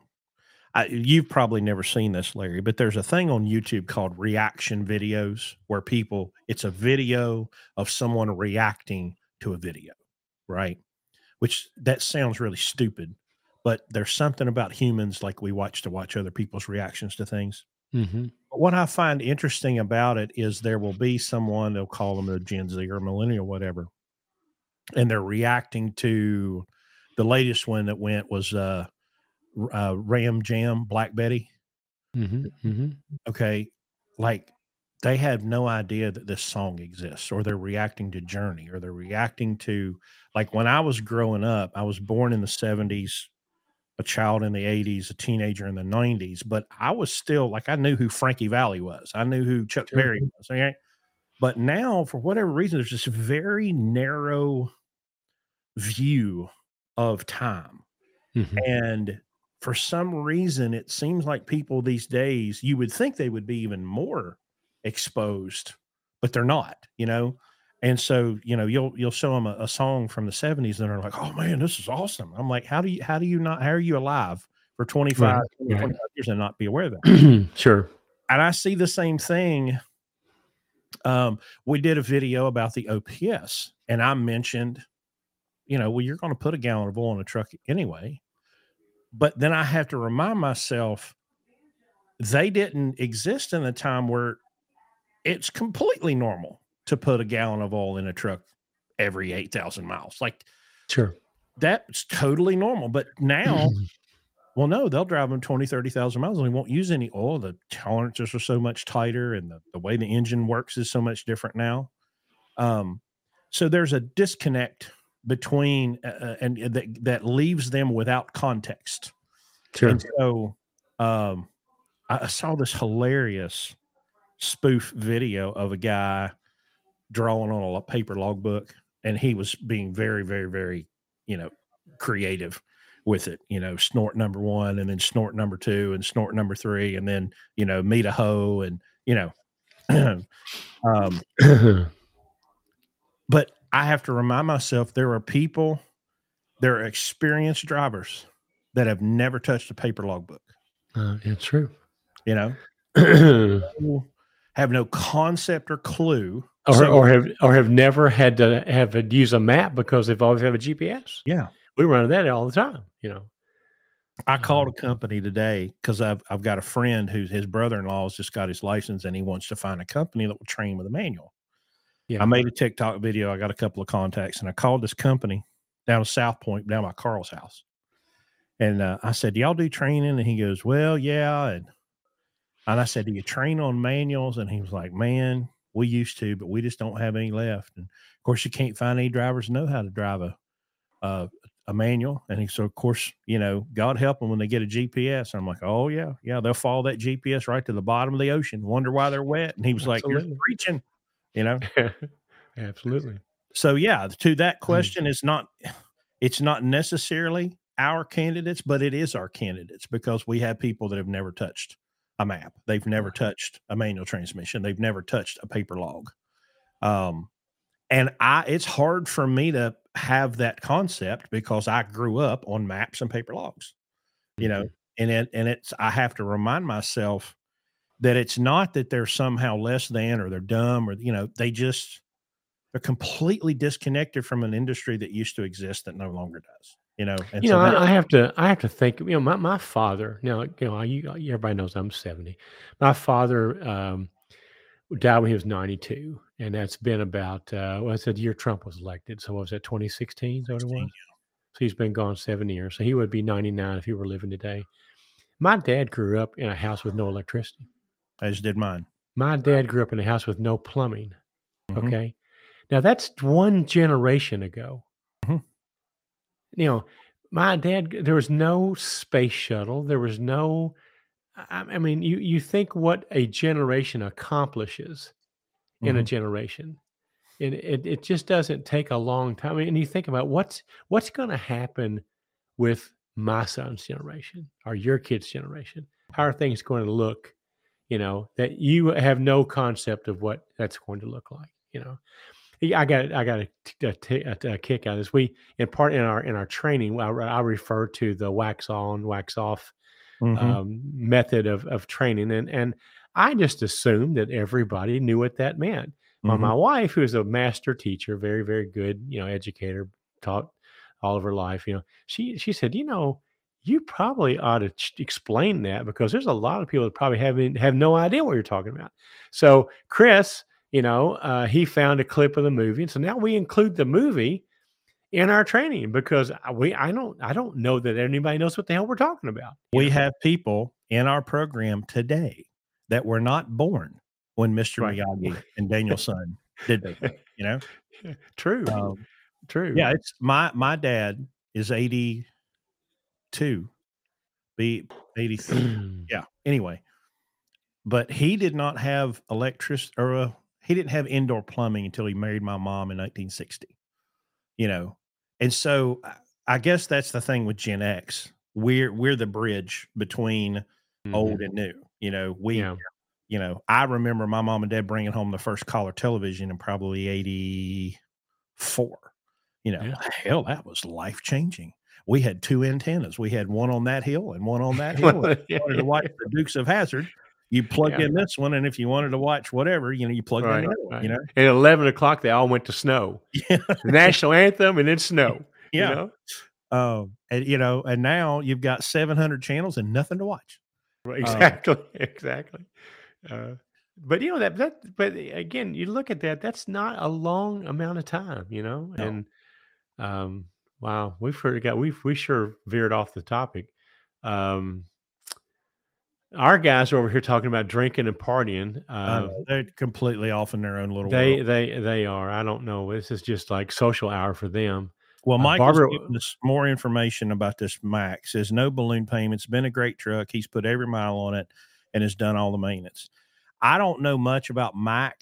Does Mac even have their own engine anymore? Are they running Volvo motors or Cummins or I don't all, know. all I I can honestly tell don't you, know. all I can tell you, you know, it, if you've got emissions, you got to keep them clean. That's the Yeah, name of the game. You know, diesel force cleaning, DPF alternatives. You know, you're so much better off being in front of those problems than behind them. Um, so I would study everything I could study based on whatever engine transmission combination you've got in that Mac. Macs used to be, they were the Cadillac, of the highway, where everybody else was the Toyota. I had an uncle that drove for 50 years, and he loved Macs because they were just that. The Macs were that level above, for the road tractors. Now you had the old one stack Mac with a window in the back that you pulled containers and shit with, but those Mac road tractors, what do they call it? Something liner, something's Mac. Somebody will tell me, but it had liner in the name. Mm-hmm. I almost said panty liner, but that wasn't it. Now, I don't think the Mac guys would appreciate that. Yeah. Well, that's the Freightliner guys. You know why the dog on the Mac, the bulldog, is facing forward? So two assholes can look at each other. Can look at. That's a trucking joke. When I worked for Mercedes-Benz, we used to talk about the star on the hood and a prick under the wheel. That's so good. I see many trucks just cruising in the left lane. It drives me crazy. Is that not taught anymore? No, hell no. No. Superliner. Thank you, Sean Chambers. Knew it was coming. Max Superliner. That was a sweet ass truck. I was taught, of course, it wasn't in school and it wasn't by the company. It was the road. I was taught courtesy from other drivers. Because when I started in 1997, no cell phones, no MP3 players, no iPads, no podcasts. You had an AM FM radio and you had CB, and the CB was always on. And so when you did something stupid, you heard about it. You found out about it. Yeah. You found out instantly. Yeah. And so I was taught the courtesy of the highway, the rules of the road from other drivers. Well, now that we have all of these other distractions and things to occupy our time, well, I haven't run CB in a decade, and I'm not going to, because I'm not going to listen to all that trash. But the connection between drivers was severed. The windows are rolled up. They got headphones on. Barbara says the common courtesy and driving etiquette is lost to the millennial generation. It's just been lost. Well, it's not just driving. Common courtesy is lost, period. Oh, yeah. It's, somebody asked about the fuel mileage. So here we go. Okay. So Greg posted his fuel mileage, 7.47, 40 cents per mile. Barb has just posted her 7.61, 39 cents a mile. So you see what I'm talking about? We don't have to have any kind of program. They create their own program. Everybody wants to be at the top, and and that's what we really like, that because it just shows that competitive spirit.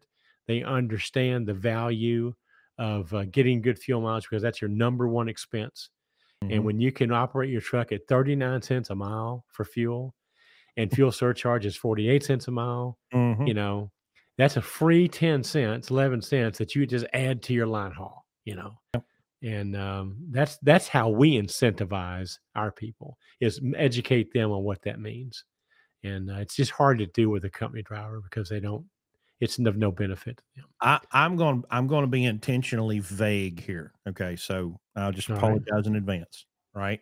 All right. But we got some information yesterday from someone who posts their numbers as an independent carrier within an authority. They post their P&Ls.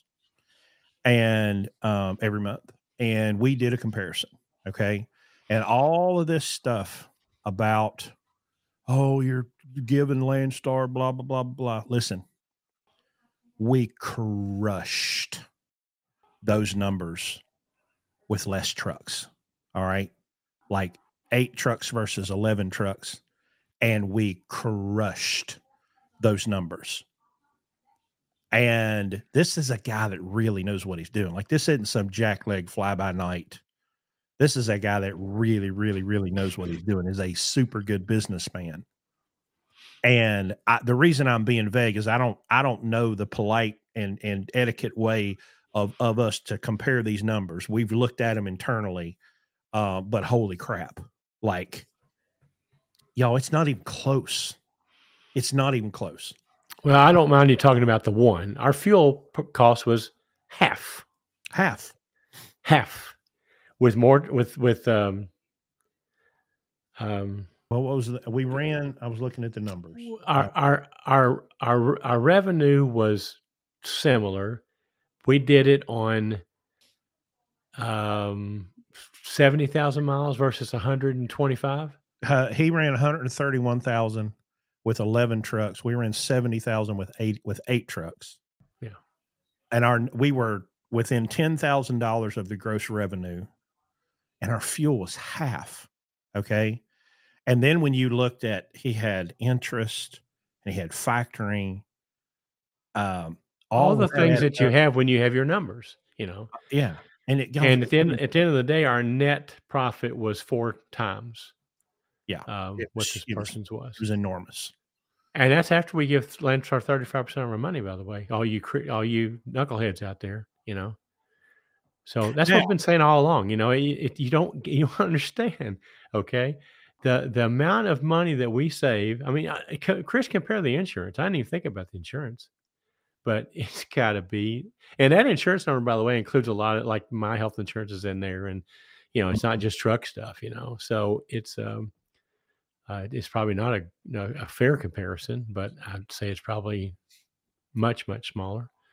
And again, this is these numbers that we're comparing to are a real businessman. Okay. As legitimate as Larry is a businessman. Mm-hmm. Some of y'all knuckle draggers that like to talk trash in the comment section, there's a reason y'all won't pull your pants down and show us your numbers, because you may not admit it, but you'll absolutely get crushed. And I mean, not in a pretty way. So, and then, okay, so let's take that and say that I'm going to say 30%. Let's say we did 30% better than he did. Leased to a carrier. You still have to add another calculation for risk, because our risk profile compared to his is a whole other level, right? Mm-hmm. Nobody wants to talk about that. They don't want to talk about the added risk that you take on running under your own numbers versus being leased to a carrier. It's just and if you can't, and I know there's a mathematical calculation for risk, but it's very, very complicated. I know what I wanted you to do, because I took a clip from a couple of weeks ago where you went all in on factoring, and I've only seen a couple of comments, but everyone is pointing to this principle, and I don't really know the language, the vocabulary, but everybody says, oh, it's only 3%. It's not only 3%, because you have to calculate that on an annual percentage rate, right? Right. I don't have the vocabulary for this. I'm hoping that you do. And if you do, take off with it. Well, I don't know the vocabulary for it, because I'm not a finance guy, but I mean, I'm sure I could do a little research and come up with it, but it's the same as dividing up credit card interest. I mean, it's not 28%. I mean, you see how long it takes to pay a credit card off if you pay the minimums. I mean, it's like 30 years, Well, that you would think 28% would be okay. It's 28%, but it's not, because it compounds and it has a compounding effect. So I'd have to prepare for that. But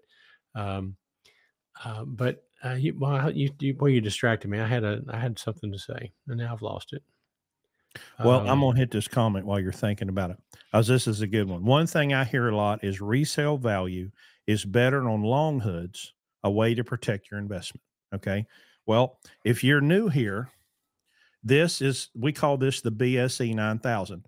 This is the bullshit eliminator 9000, and the BSE 9000 will get you out of a lot of trouble. Okay. So let's take, for example, that you were going to buy a 2007 Freightliner that you could pick up right now for $10,000 to $15,000. You got it on the road for less than 40, and you put that truck into service, and you realize $150,000 a year income. Okay. And you drive that truck for 5 years. You know what that truck's going to be worth when you're done? About $10,000. Yeah. What you paid for it. Yeah. Now, If you buy a 2007 379 and it's pretty and it's beautiful and it's long hood and it rides good and it handles great, which it does. It handles better than the Columbia. It rides better than the Columbia. It's prettier than the Columbia. There's a lot of things that 379 or that W900 is better than that truck. Now we're going to have to probably pay $30,000, $35,000, $40,000 for that Peterbilt. We're probably going to lose $10,000 to $15,000 a year in fuel. Okay. And we run it the same 5 years. And if everything was done at the end of the 5 years, that Peterbilt's probably going to go down, $10,000 or $15,000 if you've taken really good care about it, but you've lost $50,000 in fuel. Plus all the operating costs for the time you had it. It's no different than it's the same example as tires. People think that, well, why would I want to pay for those expensive tires? If you've got to look at the actual cost of what they cost you to operate. That's more important than what the cost of the tires are. Same thing with this. It's not what you're going to get back. It's first of all, what did you invest to begin with? Okay. What's it costing you to run it for the length of time? And then what you get back, it really is minuscule compared to what it costs you to run it. I mean, you can rationalize this any way you want to, but the bottom line is if you use the calculator, it will always send you the right direction. And if you keep emotion out of it and you keep bias out of it, then it's look, it's not hard. It's not a secret. What we do here is not really difficult. You just have to be open to the fact that common sense is common sense. Okay. Math is math. Science is science. All right. You can't mix them up and make it work only when it's this way for you and not this way when it's all the same. If you apply the same rules, the same laws, the same everything else to it, you come to draw the same conclusion. It's just the emotion gets in the way, the what other people think about me. We talked to a guy today that wants to come in a program. He's a 20-year truck driver. And I warned him. I said, dude, listen, you got to have tough skin to be here. Because all those people that you've been driving with for 20 years, they're going to think you fucking went off your, flipped your lid, You're going to do what, because everything that we do is so different than what the industry does, and they think it's because we want to be these outcasts. We don't. If you do, I had a dentist in my house last night. Okay. Good friend of our family. And we were talking about what I do. And at the end of the night, I'm like, because dentists are business. I mean, if you have your own dentist shop or your business, you have to invest a lot of money to be a dentist. Okay. Mm-hmm. So, when you're successful as a dentist, you understand business really quickly. He goes, why is this so weird? Why is this so hard for people to understand? I said, it's not to business people, but to truck drivers, they think we're fucking nuts. Okay. Mm-hmm. So, it's and that's where I come from. I'm not in the trucking business. I haven't been except for the last 15 years. But if you just do the math, it answers every question, every single question. But you got to leave the prejudice out of the room. Mm-hmm. You got to leave the preconceived ideas out of the room, and you got to look at it just on a factual basis. Now I know we got taught that during the pandemic, but that was bullshit. Because they had to look and see who benefited from that. Mm-hmm. So anyway, I have spent a lot of time around the truck shop over the last couple of months, and I'm getting ready to spend a lot more time there. And it's funny when the Snap-on truck pulls in the lot. Well, they start shaking and sweating, and they start whimpering like a dog. Here. Now look, Snap-on makes some fantastic tools. Okay, absolutely. Snap-on they make a handful of really special tools that I'm probably going to get my hands on at some point. But y'all, I promise you, that Harbor Freight toolbox that I've been looking at is going to hold my tools just as snug and comfortably in its bosom as that $11,000 Snap-on toolbox. Okay, I promise you.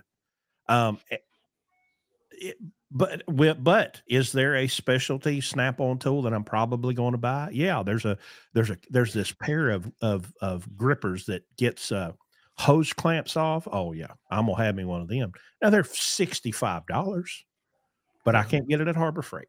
Okay, right. So that's one thing I'm gonna get on the Snap-on truck, or I'm gonna find it used where somebody stole it out of somebody's box and put it on Facebook. Just keep in mind what you're doing. What we try to make people understand is that you do this for one thing, and that's to make money.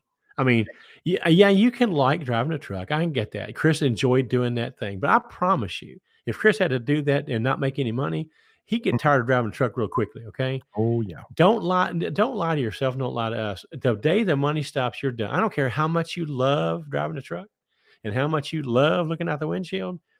If it were not for the fact that you make your living doing that, you would not love it. You know, you're making yourself believe that you love it because it lets you allows yourself to do it.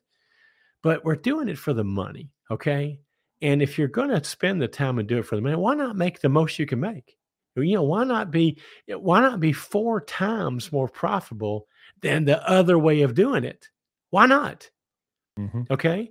I mean, do I look any worse worn for worse for wear by us having old trucks versus swine new trucks? Do we have people that don't come to the program because they don't want to drive an old truck?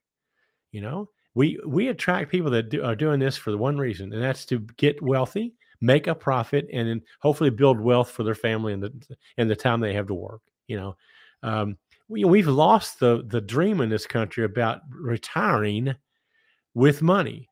Everybody assumes they're just going to work until they die, because that's how most Americans do it. Mm-hmm. But you can, if you start early enough and you're consistent and that's still possible. It's not common, but it's possible. But you have to do it by making the most money you can when you make it. Look at the opportunity everybody had in 2020 and 21 to really, really put money in the bank. Oh. What'd they do? Worked half the time. Mm-hmm. Bought a bunch of shit they didn't need. Mm-hmm. To impress and people they don't like. and now here we are 2 years later, and now Broke. Broke, desperate broke. Mm-hmm. And then want to. I love reading these things where my rig's for sale. I've decided I'm going bullshit. Your rig's for sale because you can't afford it. Okay, that's why it's for sale. You can no longer operate it. So you just got to quit. Lying to yourself and understand why we do this. And if you're going to do it, why not do it and get the best return on your investment and the best return on your time? And I'm not saying what we do is better than what anybody else does, but I mean, the numbers don't lie. Okay. We didn't ask for this, this comparison. It was thrown out and we just looked at it and goes, wow, but let's just compare. Because, we've asked a lot of people, hey, you think we're crazy about being at Landstar? Tell us what you pay for real, legitimate P&L, and let's just see. Well, we saw, and we liked what we saw. And, I told Chris I don't want to get too specific about this because I'm not publicly traded. I'm a private company. And, but we did a whole lot better. Okay. A whole lot better with a lot less, And that's only because we maximize the return on what we do. Now, what was it? What wasn't on that P&L, Chris? Because we didn't see a balance sheet. It's what he's paying for equipment. That's not in there anywhere. Okay. So, do you follow what I'm saying there? Yep. Here's a great question from Phase Shutter. Are those older trucks able to pull 44,000-pound loads up the mountains of West Virginia without issues? Okay. Well, the Detroit, the 14-liter Series 60 is 515 to 575 horsepower and torque of 1,850 foot-pound. What does the age have to do with how much a truck can pull? Well, Can you help me with that? The DD15 is 455 to 505 horsepower and a torque of 1,550 to 1,750 foot-pound. It's a diesel engine, turning a transmission, turning a drive shaft, turning a differential. No, there's absolutely no difference whatsoever. The only difference is the spot where everybody's candy ass sits. That's the, what was that old Dale Earnhardt line? Tie kerosene rags around your ankles to keep the gnats from biting your candy ass. Yes, yeah.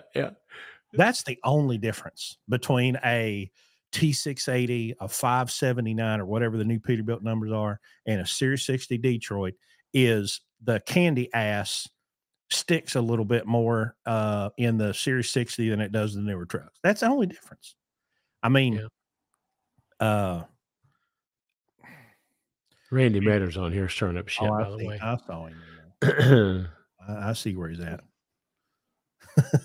Talking about candy ass. This is the guy that had the, they put the wrong transmission in and the truck was running 300 miles an hour. We were And talking he's had 3 different sets of injectors that now all of them were failed. I think Hopefully he he's got that resolved. So no, nope, he didn't. He of didn't. course not. I think he's just going to run it till it blows the head off of it. I mean, hell, Yeah. can you blame him? You can't No. buy a damn set of injectors that don't leak oil. Hey, we need Randy. We need a couple of your trailers. Okay, can you spare a couple of trailers? He's got 7 I trailers. understand. You got a fleet of them somewhere. You got tucked away. Now, didn't somebody go over there and pick a bunch of them up? Did I see that on the? No, it was somebody else's. I drove past his place. I know his trailers are. Yeah. But I mean, our pool over there. Didn't somebody come get a bunch of them? Yeah. Somebody helped herself to some trailers. So, but hey, Landstar people, if that trailer's empty and it got a kingpin lock on it, somebody gonna get it. So when they're gone, they're gone. You're up a There's creek. another comment I wanted to see up here. Well, everybody's pitching in on 3%, calling it 36%. That's retired super truckers. Yeah, I remember pulling those same roads with 290 to 350 horsepower. My first truck was a 95 FLD with 11-liter Detroit, a Super 10, and 370s. And I assure you, it couldn't pull a greasy string out of a cat's ass. and I'll tell you something else. There's unless you live in West Virginia, there's no requirement that you have to pull freight in West Virginia. Yeah. I drove 12 years, and I only was in West Virginia in a truck once. And I had enough. That's all I wanted to do, because my left leg was twice the size of my right leg by the time I got done driving to West Virginia for a day. And you did it with no Jake brake. And I did it with no Jake brake. That's correct. What are the different classifications for flatbed at Landstar? How long does it take to get to the next step? And do they account for previous experience when you're rating it? Yes. So I can't tell you exactly what the numbers are, but they're like FB1, SD1. It starts at 1 and goes to 6. Okay. So 1 through 6. 1 through 6. How long does it take to get to the next step? This is anecdotal. I've always heard. But Phil might be on here. You might could answer that. Yeah, but let's say you're a 1, okay, which means you can only haul legal, or maybe you can haul like 8.5 or something like that. What I've always heard is that if you have a good relationship with agents, you can get bumped early, because Landstar will look at your safety and say, okay, we'll let him pull a 2, right? And if you screw up on the 2, you're done. Phil says 1 through 7. 1 through 7. Okay, sorry. But you have to run a certain number of loads at 1, and then 2, and then 3. But it's kind of fluid, depending on you and your relationships and your service record and your safety. And do they account for previous experience? Yes. We've had people. Did we have one guy come in at a 3? I think maybe Byron. Yeah, somebody came in. Somebody came in. I know we've had a couple come in at a 2, and I think we had one come in at a 3 because he had previous over-dimensional experience. Maybe it was Devery. Could have been, yeah. But somebody's come in. But yeah, they will count your recent experience. Keyword recent. Yeah. But yeah, guys. I mean, that's that historical context thing with this horsepower. I mean,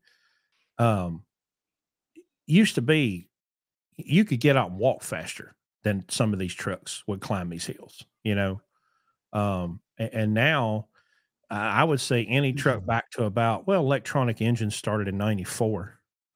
I mean, you could competently and easily and efficiently haul freight with just about anything built after 1994. Now, you could use an old mechanical motor, but I hope you like giving money to Pilot, Flying J, and TA and Petro, because that's where most of your money's going to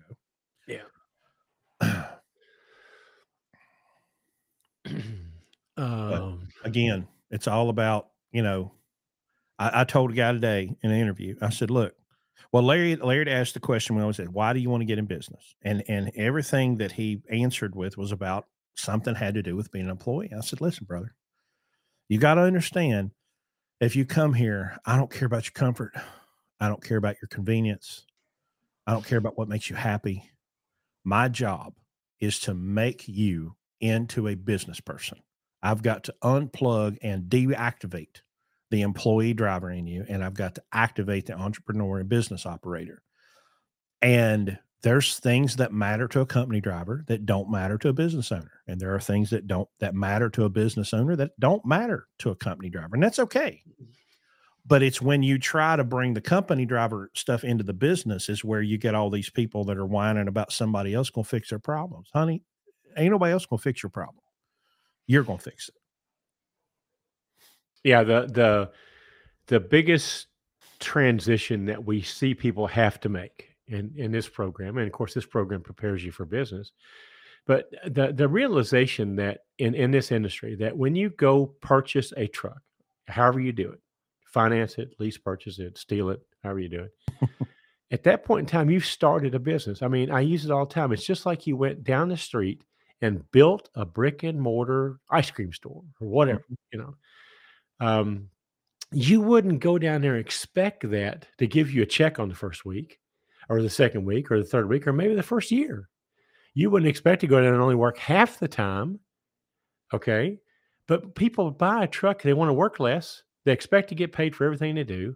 You know, they expect to do all the things they did as an employee, but just be their own boss, you know. And it just doesn't work that way. It will eventually. But listen, there's been a lot of times I've been the guy sweeping the floor in the businesses I've owned because I was the only guy that would do it. Okay. And there's been a lot of businesses where I didn't make it. The only people that got paid were the workers. I didn't because there wasn't enough money to go around. So there's a sacrifice that's required when you go into business, but truck drivers don't want to hear that. I'm going to go do this. I'm going to do that. If it doesn't work out, I'm just going to, um, and you have to have plans for when things go wrong. I bought a truck. I can make the payment, but the first time something doesn't go right, you're out. That's a very, very poor business plan. But for whatever reason, because there's so much predatory financing, I'll leave it at that in this Mhm. industry, that it's so easy for people to make that transition as far as having possession of a truck, but not understanding that that is a truck that has to be treated like a business, and we have a huge problem with trying to, and then beyond that, not being a victim. You know, like the guy that waited 9 months for a part. I mean, my God, I mean, what do you do every day for 9 months while you're waiting for a part? I mean, I saw one guy on here said, "Well, he went and got a job with another BCO." Well, yeah, I mean that's one way of solving it. But you can't allow yourself to be victimized. You have to take control. You have to become a very, very good problem solver. A lot of things that we do here is not convenient for the drivers because that doesn't teach them anything. You know, Having them involved in solving the problem is how they learn. The good thing here is they don't have to worry about it putting it about it making them go bankrupt because Mhm. they don't have any financial risk. But they do have the risk of understanding that their pay could go down if they make bad mistakes. They can uh, they can cause a truck to break down. They can do things to hurt their pay, but they're not going to go out. Not going to put us out of business. So it gives them a chance to kind of act the part and see what those consequences are. And there's a little pain that they suffer because that's how you learn. But then this transition from you being someone that benefits come to you from someone else as opposed to the person that provides the benefits for yourself. I've used this phrase in the past, but an employee basically sells themselves to their employer at wholesale and allows the employer to sell them for retail. Mhm. Okay. If you work for somebody, they're paying you just enough to get you to come to work. They're making money off of your labor or your effort. That's how they make business. That's how they stay in business. When you become the employer, you're now not doing that. Okay. You're selling yourself for retail. But you have to understand what's required there. You can't be the wholesale provider and expect to get retail pricing. And that's the best way I can to explain it.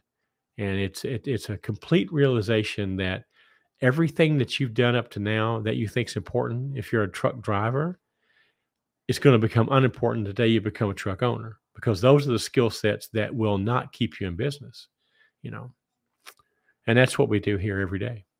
Somebody asked a question, how long you have to qualify for Landstar, you have to have 1 year verifiable over the road in the last 3 years. That's the basic qualification for us to be in our program. Now, that doesn't mean you're going to get in, that's where we start. Mhm. There's a lot more things here that, obviously you understand that we're very, very particular about who gets in this program because we want you to succeed. And if there's obviously things that we see that maybe, we've had a lot of good people that come here, but they just had a new baby or they just got married or, that's not the time to start a business, Mm-mm. and we'll tell you that it's not the right time. We've got a lot of people who came here, found out it wasn't the right time, probably will be back at some point in time when it's right for them. But it's not like changing a job when you come here. It's changing your entire, you know, uh, being, literally. So I got two I'm gonna hit here. Is Landstar owned by XPO? No, Landstar is a publicly traded company. I hear more horsepower makes you put less pressure on the pedal and use less fuel. Could that be true? That's one of those things that's kinda okay. We have a truck in our fleet right now that we bought for $10,000, a 2006 Freightliner Century 14-liter Detroit. We have put 373,854 miles on that truck since we've had it. Now we didn't realize it when we bought it. We bought it from a truck driver, and it was deleted, and it had a big turbo on it. And at that time, our policy was we would bring a truck in, I would get in it, run it for a few weeks, shake it down. Well, I found out climbing Fancy Gap at 70 miles an hour with 40,000 pounds in the box that holy crap, this thing's turned up to the moon. Well, it eventually broke a clutch and then it broke a bell housing and we undid all of that. Well, before that happened, I put a driver in it and I said, listen, you got to understand this thing's turned up.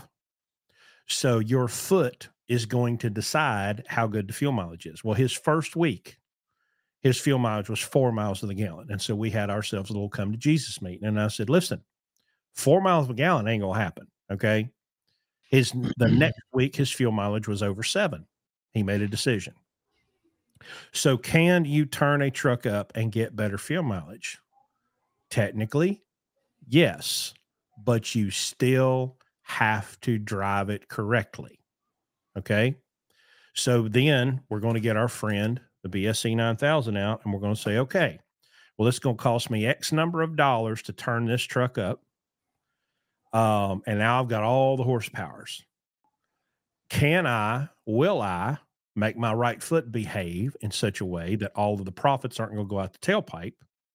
And am I unnecessarily putting a burden on my driveline components that isn't necessary by running 800-900 horsepower?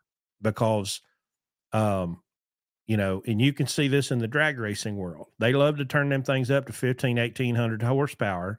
And then there's rapid unscheduled disassembly.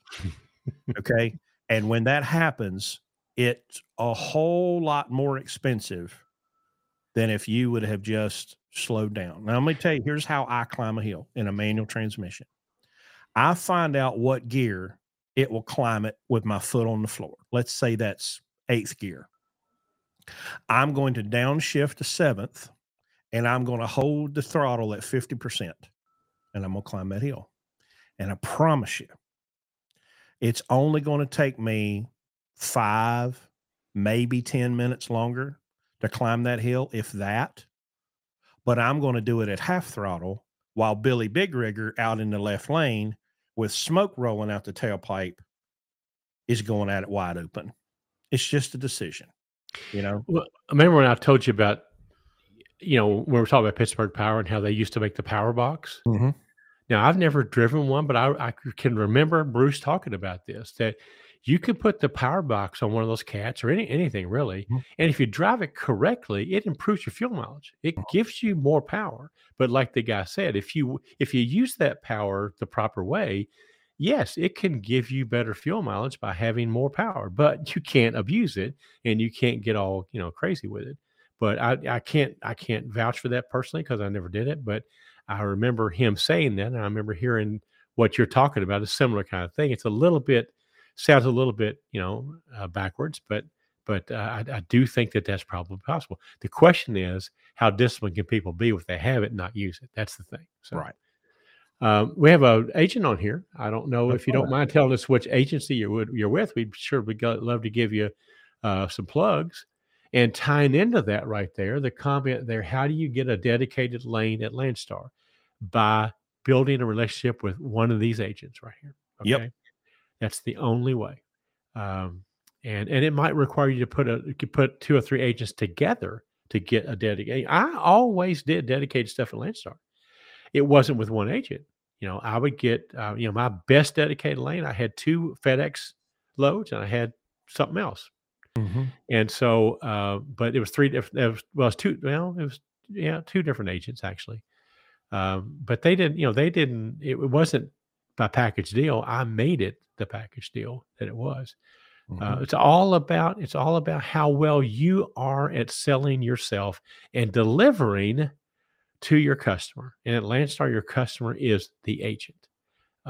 So many people here don't understand that. They have, the agent is their enemy. They get on Facebook and they trash them and they talk about them you know, and they wonder why they can't, you know, why they can't make it here, you know, because they don't understand that making it here is making friends with the people who have the freight. Mhm. That's not hard to figure out, is it? Y'all, But if you're leased to a good carrier that provides you with a sales team, I mean, that's the thing that makes Landstar worth being it. You have a 1,400 salespeople whose job it is to go find you freight, connect you with freight, and it don't matter if it's XPO or CH Robinson or hell TQL. If they can connect you to someone that can put freight on your trailer and pay you, doesn't matter. We love the direct customers. We take care of the direct customers. The direct customers and drop and hook freight is the reason we have a $3.28 per mile loaded mile average. shh, don't tell anybody that, Chris. That's Right. secret. Yeah. Yeah, the That's always been the thing. Y'all got secret freight. No. yeah, we got secret freight. Yeah, they're disappointed when they come here. We get some mentoring clients once in a while, and we've some of them have really really worked out and have learned a lot. But a lot of them come here, and they're disappointed because they're. You mean you getting the freight from the same? Yeah, yeah. Well, how do you make? Because you got to quit fucking off. Okay, you got to start being efficient. You got to start using your hours and not wasting them. Okay, and so making them change to make money with the same freight is a process that they don't want to hear. Oh well, if you don't have that, Mhm. or they come here for a few days and they find out who our agents are. And they think, well, I'm just going to leave and I'm just going to call your agents, get your freight. Well, let me tell you, ask me how that works out for you. Mhm. So, we really take care of our customer.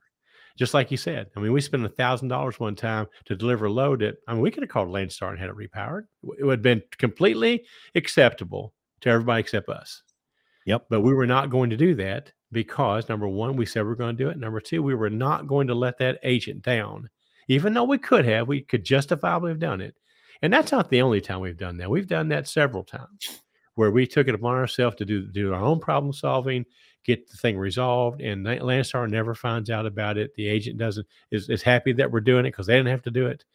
Well, guess what? Guess how our stock goes up with that agency when that happens. I got a Christmas card today from an agent that we've been working with this year. So, I can only think of one time, and it was recent, that we had to use Landstar to repower a load. Every other time we've repowered it ourselves. We've either put yeah. one of our own trucks on it or we've called a friend. We've reached out somehow. And it works both ways. I mean, the guys that have helped us out, we've helped them out before, Mhm. you know. So The best example I can give you was, and it was in the heat of the pandemic inflated market, and an agent called me and she said, "Do you have any trucks close to wherever it was, somewhere in Maryland, Pennsylvania?" And I said, "My closest truck's 300 miles away." And she's like, "I have a huge problem. I've got this load that's got to get covered."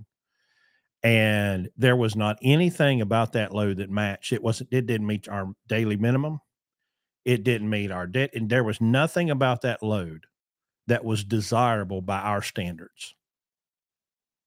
But I did hit a truck 300 miles to pick up that shitty load. She'll never forget that. and by the way, we did not leverage it. We did not go, well, we'll do it, but we just took the load as is. As Yep. is. Yeah, Randy, we got our situation taken care of today. I was trying to get one worked out today.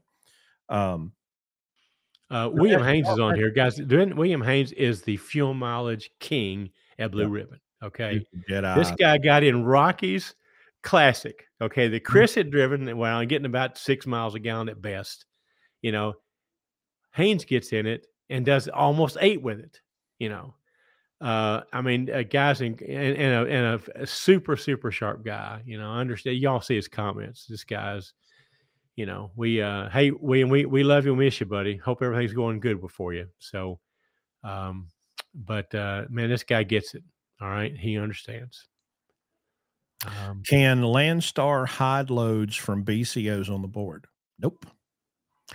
If you've been here one day or you've been here 25 years, you have the same access to the same board. Now, I want you to put yourself in the chair of the agent for a minute, okay?